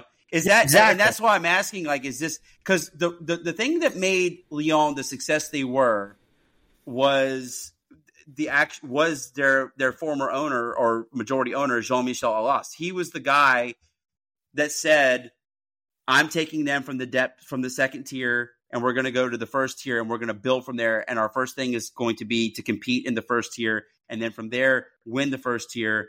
And then his dream was to make a Champions League run, which he got to the semifinals twice under his ownership. He fell short twice, but that's beyond PSG in 2020, no other French side is in the modern era has really done that. Monaco did it with Kylian Mbappe, but French clubs don't make the semifinals of the Champions League very often. It's just not something they do. God, I mean, no. So like I said, you have your outlier like Lyon does it a couple times. Monaco did it. Monaco did it also in 2004. I'll go ahead and say that with the year, or actually they made it to the final in 2004 with when Jose Mourinho's Porto won the Champions League. They're the last club from the non-European top five to win a Champions League. So that's coming up on its 20th year anniversary. But so Lyon is like responsible, or Aulas is responsible for most of, if not all of their success. But then under his ownership also started the unraveling of the said club, scouting, youth academy, player replenishment, reinvestment. And Lyon did something better than almost any other club in Europe. Was every time that they invested in a player, one out of every two of those players would always hit. They would always, you would always have a Karim Benzema. They were hitting. Now it seems like they're hitting less and they're selling for less. Yeah. And they're not replenishing with more. So my question is this guy is this just his play toy, or is he actually serious about building Lyon back into some kind of power? Because it's getting dangerously close to crunch time here. I would say the table says it all, man. I mean, and we're not seeing any improvement. I feel like, and I have to say, the Jean-Michel Aulas, the old owner, actually started the OL Reign, the Seattle Reign, the women's team we have here in America. He was the owner of that also, and yes, he was. They're a decent side, but dude, this I would say the table says it, man. I mean, it's funny because I look at Lyon and who they've sold and who came through their academy. And they're all over the world now, man. I mean, you got players playing everywhere from Lyon, and it's funny. They're a lot of Africans, man. They're scouting and they're younger. The under 23 and under 19 sides, they all have these. They get these African kids, the young kids in, and they build them up, and then they either put them in the team and then they show what they can do and they sell them and then not replace, or they keep them. I mean, I was looking at their youth team, like results and whatnot, and they've just fallen off. They fell off so bad to where it just started happening when they sold ownership. So in my eyes, it has to be this American clown, man. I hate to say it, but it has to be this ownership. It's like they don't care about the youth anymore, and it shows, man. I mean, being bottom right now, when you're talking about it's almost Thanksgiving, that's dangerous, man. You're flirting with a hard time because even a side like Saint Etienne or Bordeaux, look at them, man. They've been stuck, and Lyon goes down.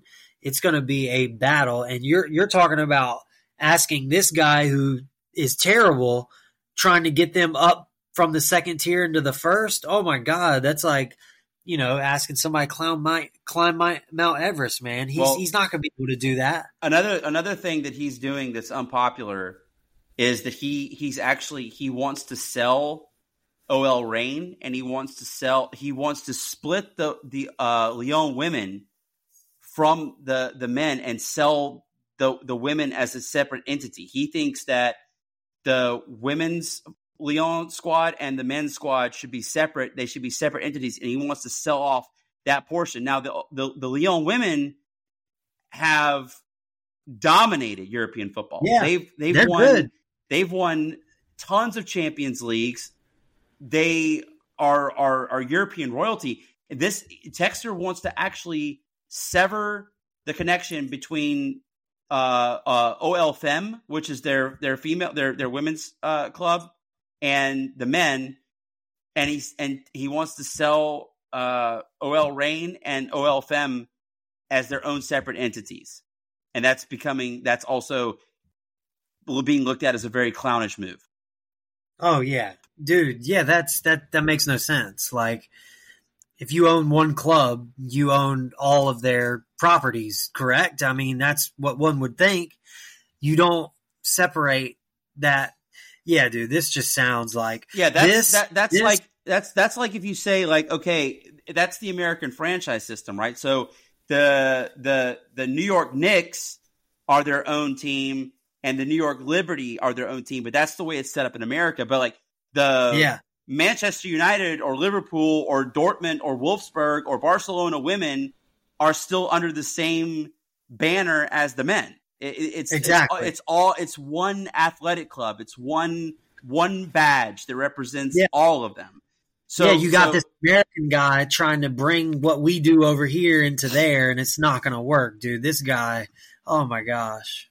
Yeah. So I mean, it's like I said, the ultras were verbally undressing the players a couple of weeks ago. The table says it all, 3 points after 9 match days, and just not a lot of hope in sight. An ownership that doesn't seem to be fixing anything right now. I mean, it's a sad state, because if you look at it, you will have, if this continues to go the way that it is, you're going to have Saint Etienne, you're going to have Bordeaux, and you're going to have Lyon all in the second tier of French football. And that's just that's a sad plight, because in the last 15 years, Bordeaux and Lyon have both won league titles, and to boot, on top of that, Saint Etienne was competitive. They were in the Champions League just a few years ago. So remember them in Champions League. They, great team to follow too, and to see them crumble, they had the same issues, man. Ownership, and then you get these clowns, and now Lyon is stuck with this bozo, dude. I feel terrible for their supporters, as they should. The ultras, they should keep talking this trash and do what the heck they can, because they're going to be in the second tier, man. They are just that bad. Yep, that is that's a fact, and I really wish them the best, and I hope that they can get their stuff together. But it doesn't. It looks pretty bleak right now. Nick, one more thing to hit on. I know you're going to like this. I want you to talk about this real quick. The Copa Libertadores final is on Saturday. Yep, Fluminense and Boca Juniors. Cavani, you got Cavani starting up front for Boca. And you got Beanie, I forget his name, but he was playing for Marseille not 2 or 3 years ago. Those two starting up front for Boca, and Fluminense has a manager who, matter of fact, I'll send you this video. You got to see it. His tactics are literally go out there and just like attack the ball. Like you think it's like pressing, full pressing, but it's crazier than that. You got to see it in live action. I'm gonna send it to you, and you can see what I'm talking about. Fluminense and Boca, big match. This is like the Champions League final. I didn't know you were going to bring this up. This is exciting stuff, man, because we just had the Copa Sudamerica final last week where we saw LDU, Paulo Guerrero, the Peruvian cocaine user who got to play in the World Cup. He played and started and won in a penalty shootout to Fortaleza out of Brazil, Serie A. Sad day for Brazilians that day. I mean, looking at the crowd when they lost that penalty shootout, I mean, there were people crying. I mean, because it's funny, man, in South America, these teams get to these finals and they may never see another final for 20, 30 years. So to go and lose it is massive, man. I'm talking about it is big. And these teams want as much money as they can get because they're already not getting a lot as it is. So I think Boca's going to be able to pull it out. They have a good back line. You got Cavani up front, and he's scoring goals for them. Sure, he's old. I know he's old, but the guy is still scoring goals for Boca. I like Fluminense. I do.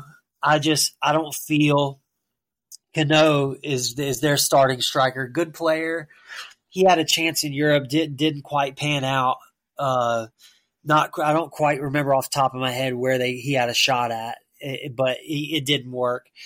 So he's back with Fluminense, and I am gonna say I want to see Boca get it. I want to see Cavani in a Boca jersey raise the Copa Libertadores. Wouldn't that be crazy? Because Cavani, I don't think he won. He didn't win a Champions League because he just saw Napoli and he saw Palmeiras and Man United and PSG. So he didn't touch any big trophies in Europe, but I would love to see him raise Copa Libertadores. So I'm all for Boca. That game is going to be a good game. I actually let it slip. I forgot it was Saturday. I think it's 4:00 if I'm not mistaken.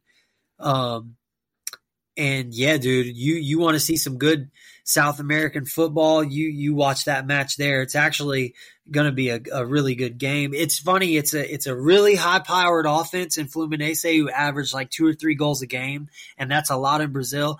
Playing against Boca, who don't allow many goals and will get 1 or 2 and just park that bus.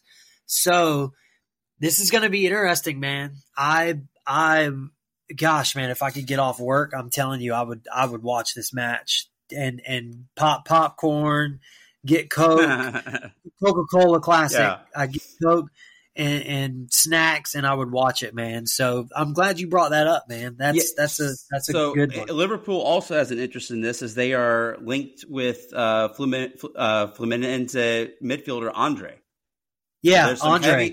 Heavy transfer links between the two sides. So yes, Andre was playing with the youngsters. Very good. I watched the under-20 Cup for Brazil, and I got to see him play. I think it was last year. They do it every year at the beginning of the year, and it's when not a lot of football is going on. I think it's during like winter break or something. So it's something I pay attention to and I like to watch. And plus you see players like Endrick, like Andre.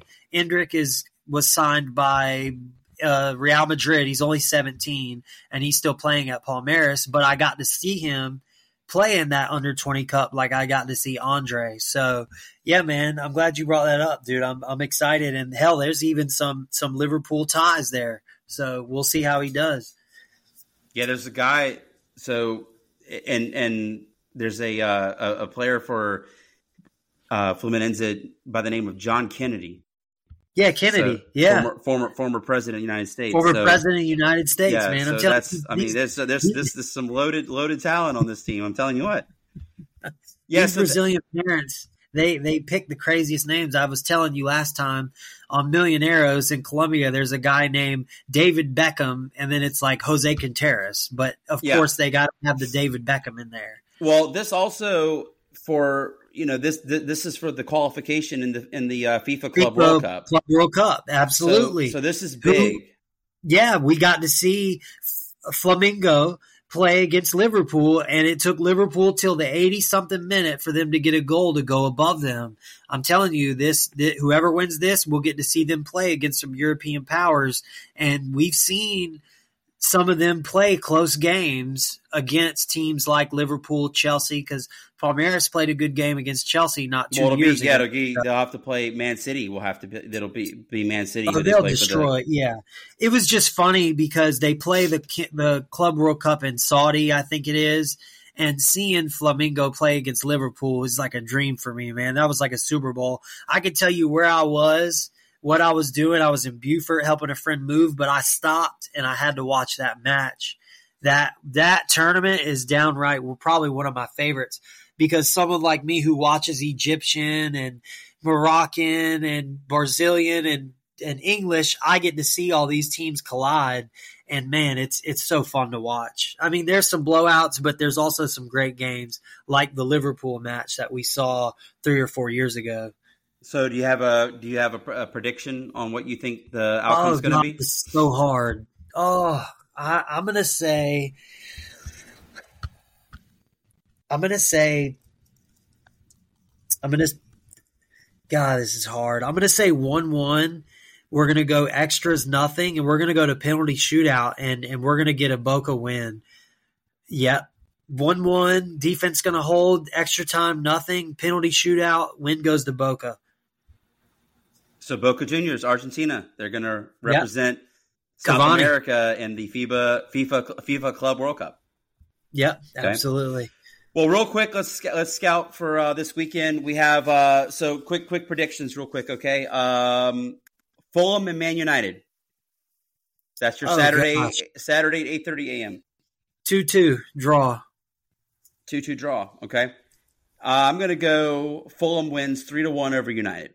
Oh, I hope so. Oh, that would make my day. Newcastle and Arsenal. Newcastle 2-1. 2-1 to Newcastle. Okay, I'm going to go 2-2. I'm going to say it's a draw. I respect that. The other big one is going to be Tottenham and Chelsea this coming Monday. So it'll be next Monday, the 6th, in another London derby for Chelsea. So this is Poch versus his old club. And let's see, this one is going to be at Tottenham Hotspur Stadium. So I'm going to go ahead and say that's going to be a 3-1 victory for Spurs. Oh, wow. I'll say 1-1 draw. Okay, another draw for Chelsea in the okay. So in the Bundesliga this weekend. All right, I'm going to say this just because we got to preview this one. Does the bleeding stop? Is Union Berlin versus Eintracht Frankfurt? What you got? Frankfurt, man. Union Berlin's dead meat. This is I'll say Frankfurt, which is 12-9 goal. They're doing good, half decent, 7th place. I'll say 2-1 Frankfurt. Okay. In Union Berlin. Hoffenheim versus Leverkusen. That's going to be on the road for Leverkusen. Leverkusen's still a big favorite, -160. We'll say I'll go 1-3 Leverkusen. Okay, so for Union Berlin and Eintracht Frankfurt, I'm going to go with the 1-1 draw. I think they stop the bleeding. They at least get a point.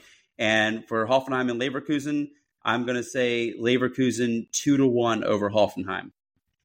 Then we got VfB Stuttgart and Heidenheim. So Stuttgart, are they going to get back to their winning ways?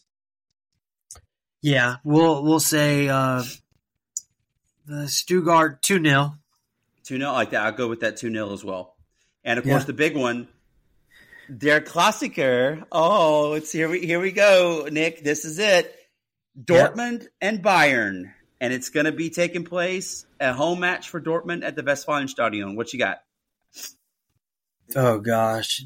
And Bayern just got embarrassed. They're the talk of it. Oh, yeah. BVB's going to get killed. It'll be 4-1. I'll give Haller a penalty that he can luckily make. We'll say 4-1 Bayern. Okay, I'm going to go 6-1 Bayern. Yep. Oh, wow. That's I think Kane scores a hat trick, and I think that Dortmund's gonna feel Bayern's wrath. It's gonna be nasty. It's gonna be really nasty. This is what they live for. This is what Bayern lives for, is to embarrass Dortmund at this juncture of the season in their home stadium. They would just. I'm saying 6-1 just because I've seen it happen before. Oh yeah. Well, okay. yeah, you know best. I mean, I could totally see it. Okay, so in France, you got Nice and Rennes. I think I'm going to go with a nice 2-0 win for Nice in that one. Yeah, I'm going to say they keep the defense strong. I'll say 1-0 Nice. Okay, Monaco and Brest. Oh man, Monaco's gonna bounce back. We'll say 2-1 Monaco. Yeah, I like that scoreline too. I'm going to go with 2-1 Monaco. Lyon and Metz. You think Lyon has any? Can they get anything going here? It's at home for them. I know, but they couldn't even beat Clermont Foot. But Lyon's favored. They are favored in this one, believe it or not. I know Metz is not that terrible. They have that good striker. Metz is in 16th place. They're in the relegation spot right now. So this is a must win for Lyon. They really need these 3 points, because if they lose, Metz goes to 12 points, and now Lyon's still at 3. I'm gonna say draw, dude. I'm gonna go draw, and they keep the pain going, man. The blood keeps spilling. We'll say 2-2. Lyon goes up 2-0, and Metz comes back in the final 10 minutes just to crush everybody's hearts. Okay, just because of the severity of this match in terms of the outcome, should it not go their way, I'm going to say Lyon get their first win of the season. It's going to be 1-0 over Metz. I think that they will finally get 3 points on the board. Could be right. Yeah, if it happens, this is the one. So it has to. I mean, I understand. Like, there's no greater sense of urgency than the present right now. Yeah, absolutely. All right, so Spain, Real Sociedad against Barcelona. Let's see if Gundogan's speech has any impact, because Sociedad, they're in the Champions League. They're a good squad, so this isn't a gimme. It's also on the road. Yeah, Kubo, my boy, Real Madrid gave him up. I will say, man, so hard. I'm gonna keep it easy, man, and just go 1-1 draw. Yeah, I was gonna go 2-2 actually. I'm gonna go 2-2 with you. All right, Osasuna versus Girona. Oh, Girona with the dub. They keep it rolling 2-0. 2-0, okay. I'm going to go with another 1-0 last-minute winner for Girona. I think they will continue to squeak out 3 points. And we also have Real Madrid versus Rayo Vallecano. Oh, Real, they coast. Yeah, we'll say 2-0 Real. Rayo's doing pretty well, though. They're in 8th position right now. So it's like, they're in 7. They got 17 points. They're, they're in the conversation for Europe right now. Yeah, we'll go 2-0 Real. Real does Real things. Jude goal, and we'll say Modric with a screamer from outside the box. I'm going to say it's 1-0 for Rayo Vallecano going into the 80th minute, and Real Madrid scores 2 goals in the final 10 to win 2-1. Of course. I you know what? Wouldn't be shocked. Yeah, that's that. You and I are going to be chatting. We're going to be texting, talking about Real's about to lose. And just when you think they're about to lose, they win. Yeah. Yeah, that's what's going to happen. So lastly but not leastly, we have the Serie A. And with this one, big matchup this weekend is going to be Atalanta and Inter. And it's going to be it's in Bergamo. So this one's going to be away for Inter. This is tricky. This is a very tricky picture. No, it is. And Atalanta is not that bad. No, they're it's good. Just Inter Milan has good D, man. I'm going to go 0-1 to Inter Milan again. We're going to go with the late winner. Okay, I'm going to go with a 1-1 draw here. I think this is a banana peel. I think Inter slips on it, but they do get one back. So they're gonna take a point away. But yeah, that's a very tough fixture in Bergamo for sure. That's not an easy task. A gimme, yeah. Fiorentina versus Juve. It's a home match for Fiorentina. Yeah, Fiorentina's just been disappointing this season. Sold Amrabat or loaned him out to United. Lost a lot of movement in that midfield. I'll say Juve 2-1. We see some goals. Okay, so you're going 2-1. You said 2-1 to Juve? Okay. I'm going to go with a 1-1 draw here. I think Fiorentina, it's a home match. I think they can squeeze out something. So I think that you're going to see a very competitive match in this. Juve, this is what I was talking about earlier. Not quite to where they were 5 years ago. This would absolutely be a match that they would have won 5 years ago, but this is exactly the type of match on the road at Fiorentina where they will drop some points inevitably. And that's where I think Inter are going to be stronger, because they're those matches against the Fiorentinas and the Genoas and those types, they're going to win those. Juve could still slip. Yeah. Milan versus Udinese. Oh, Milan bounced back strong with a 3-0. You got me. I was going to say the same thing, 3-0. Yeah, so we're going to predict the same thing there. And lastly, this will be interesting. So we have Bologna and Lazio. So those two teams are mid-table. They're both fighting for the same thing. So this is a grit and grind type of match, right? But Lazio have won 3 on the bounce now and 4 of their last 5. Bologna, they are undefeated in their last 5, but that's 2 wins and 3 draws. So these are something's got to give here. Bologna, they did well in their Coppa Italia match. I'm not convinced with Sarri ball and Lazio. They counted on a last-second penalty to win the last match against Fiorentina, who aren't very. I'm just not convinced by them. I'm going to go Bologna. We'll go 1-0 to them. Okay, I'm going to go 1-0 the other side, and you know who I'm going to predict? It's going to be Ciro Immobile again, because he's all they've got right up front. Yeah. So. All right. Well, Nick, we have a full weekend ahead of us. And of course, I think the biggest match of this weekend is that Copa Libertadores final. I think that there's no bigger match on the globe that's happening. I think that says it all. I think that we have a dandy on our hands between those two clubs. And I think that it's going to be some great football, entertaining. It's going to be South American football at its best. And we're going to see some great things. We'll have to see as well our predictions, what happens, and any final thoughts? No, man, I'm shocked. I kind of forgot about Libertadores. I mean, of course, I would know the day of, but I'm excited for that match. Finally, I want to see Cavani lift a trophy. I will be pulling for him, and man, I'm telling you, the world will be shut down in South America for that match. For those 2 hours or 3 hours, if it goes into extra, all eyes will be on Copa Libertadores. Awesome. Great stuff. All right, Nick. Well, until next week, I'll bid you farewell, and we will talk some footy next week. Same place, same time. Have yourself a good weekend. Absolutely. See you guys.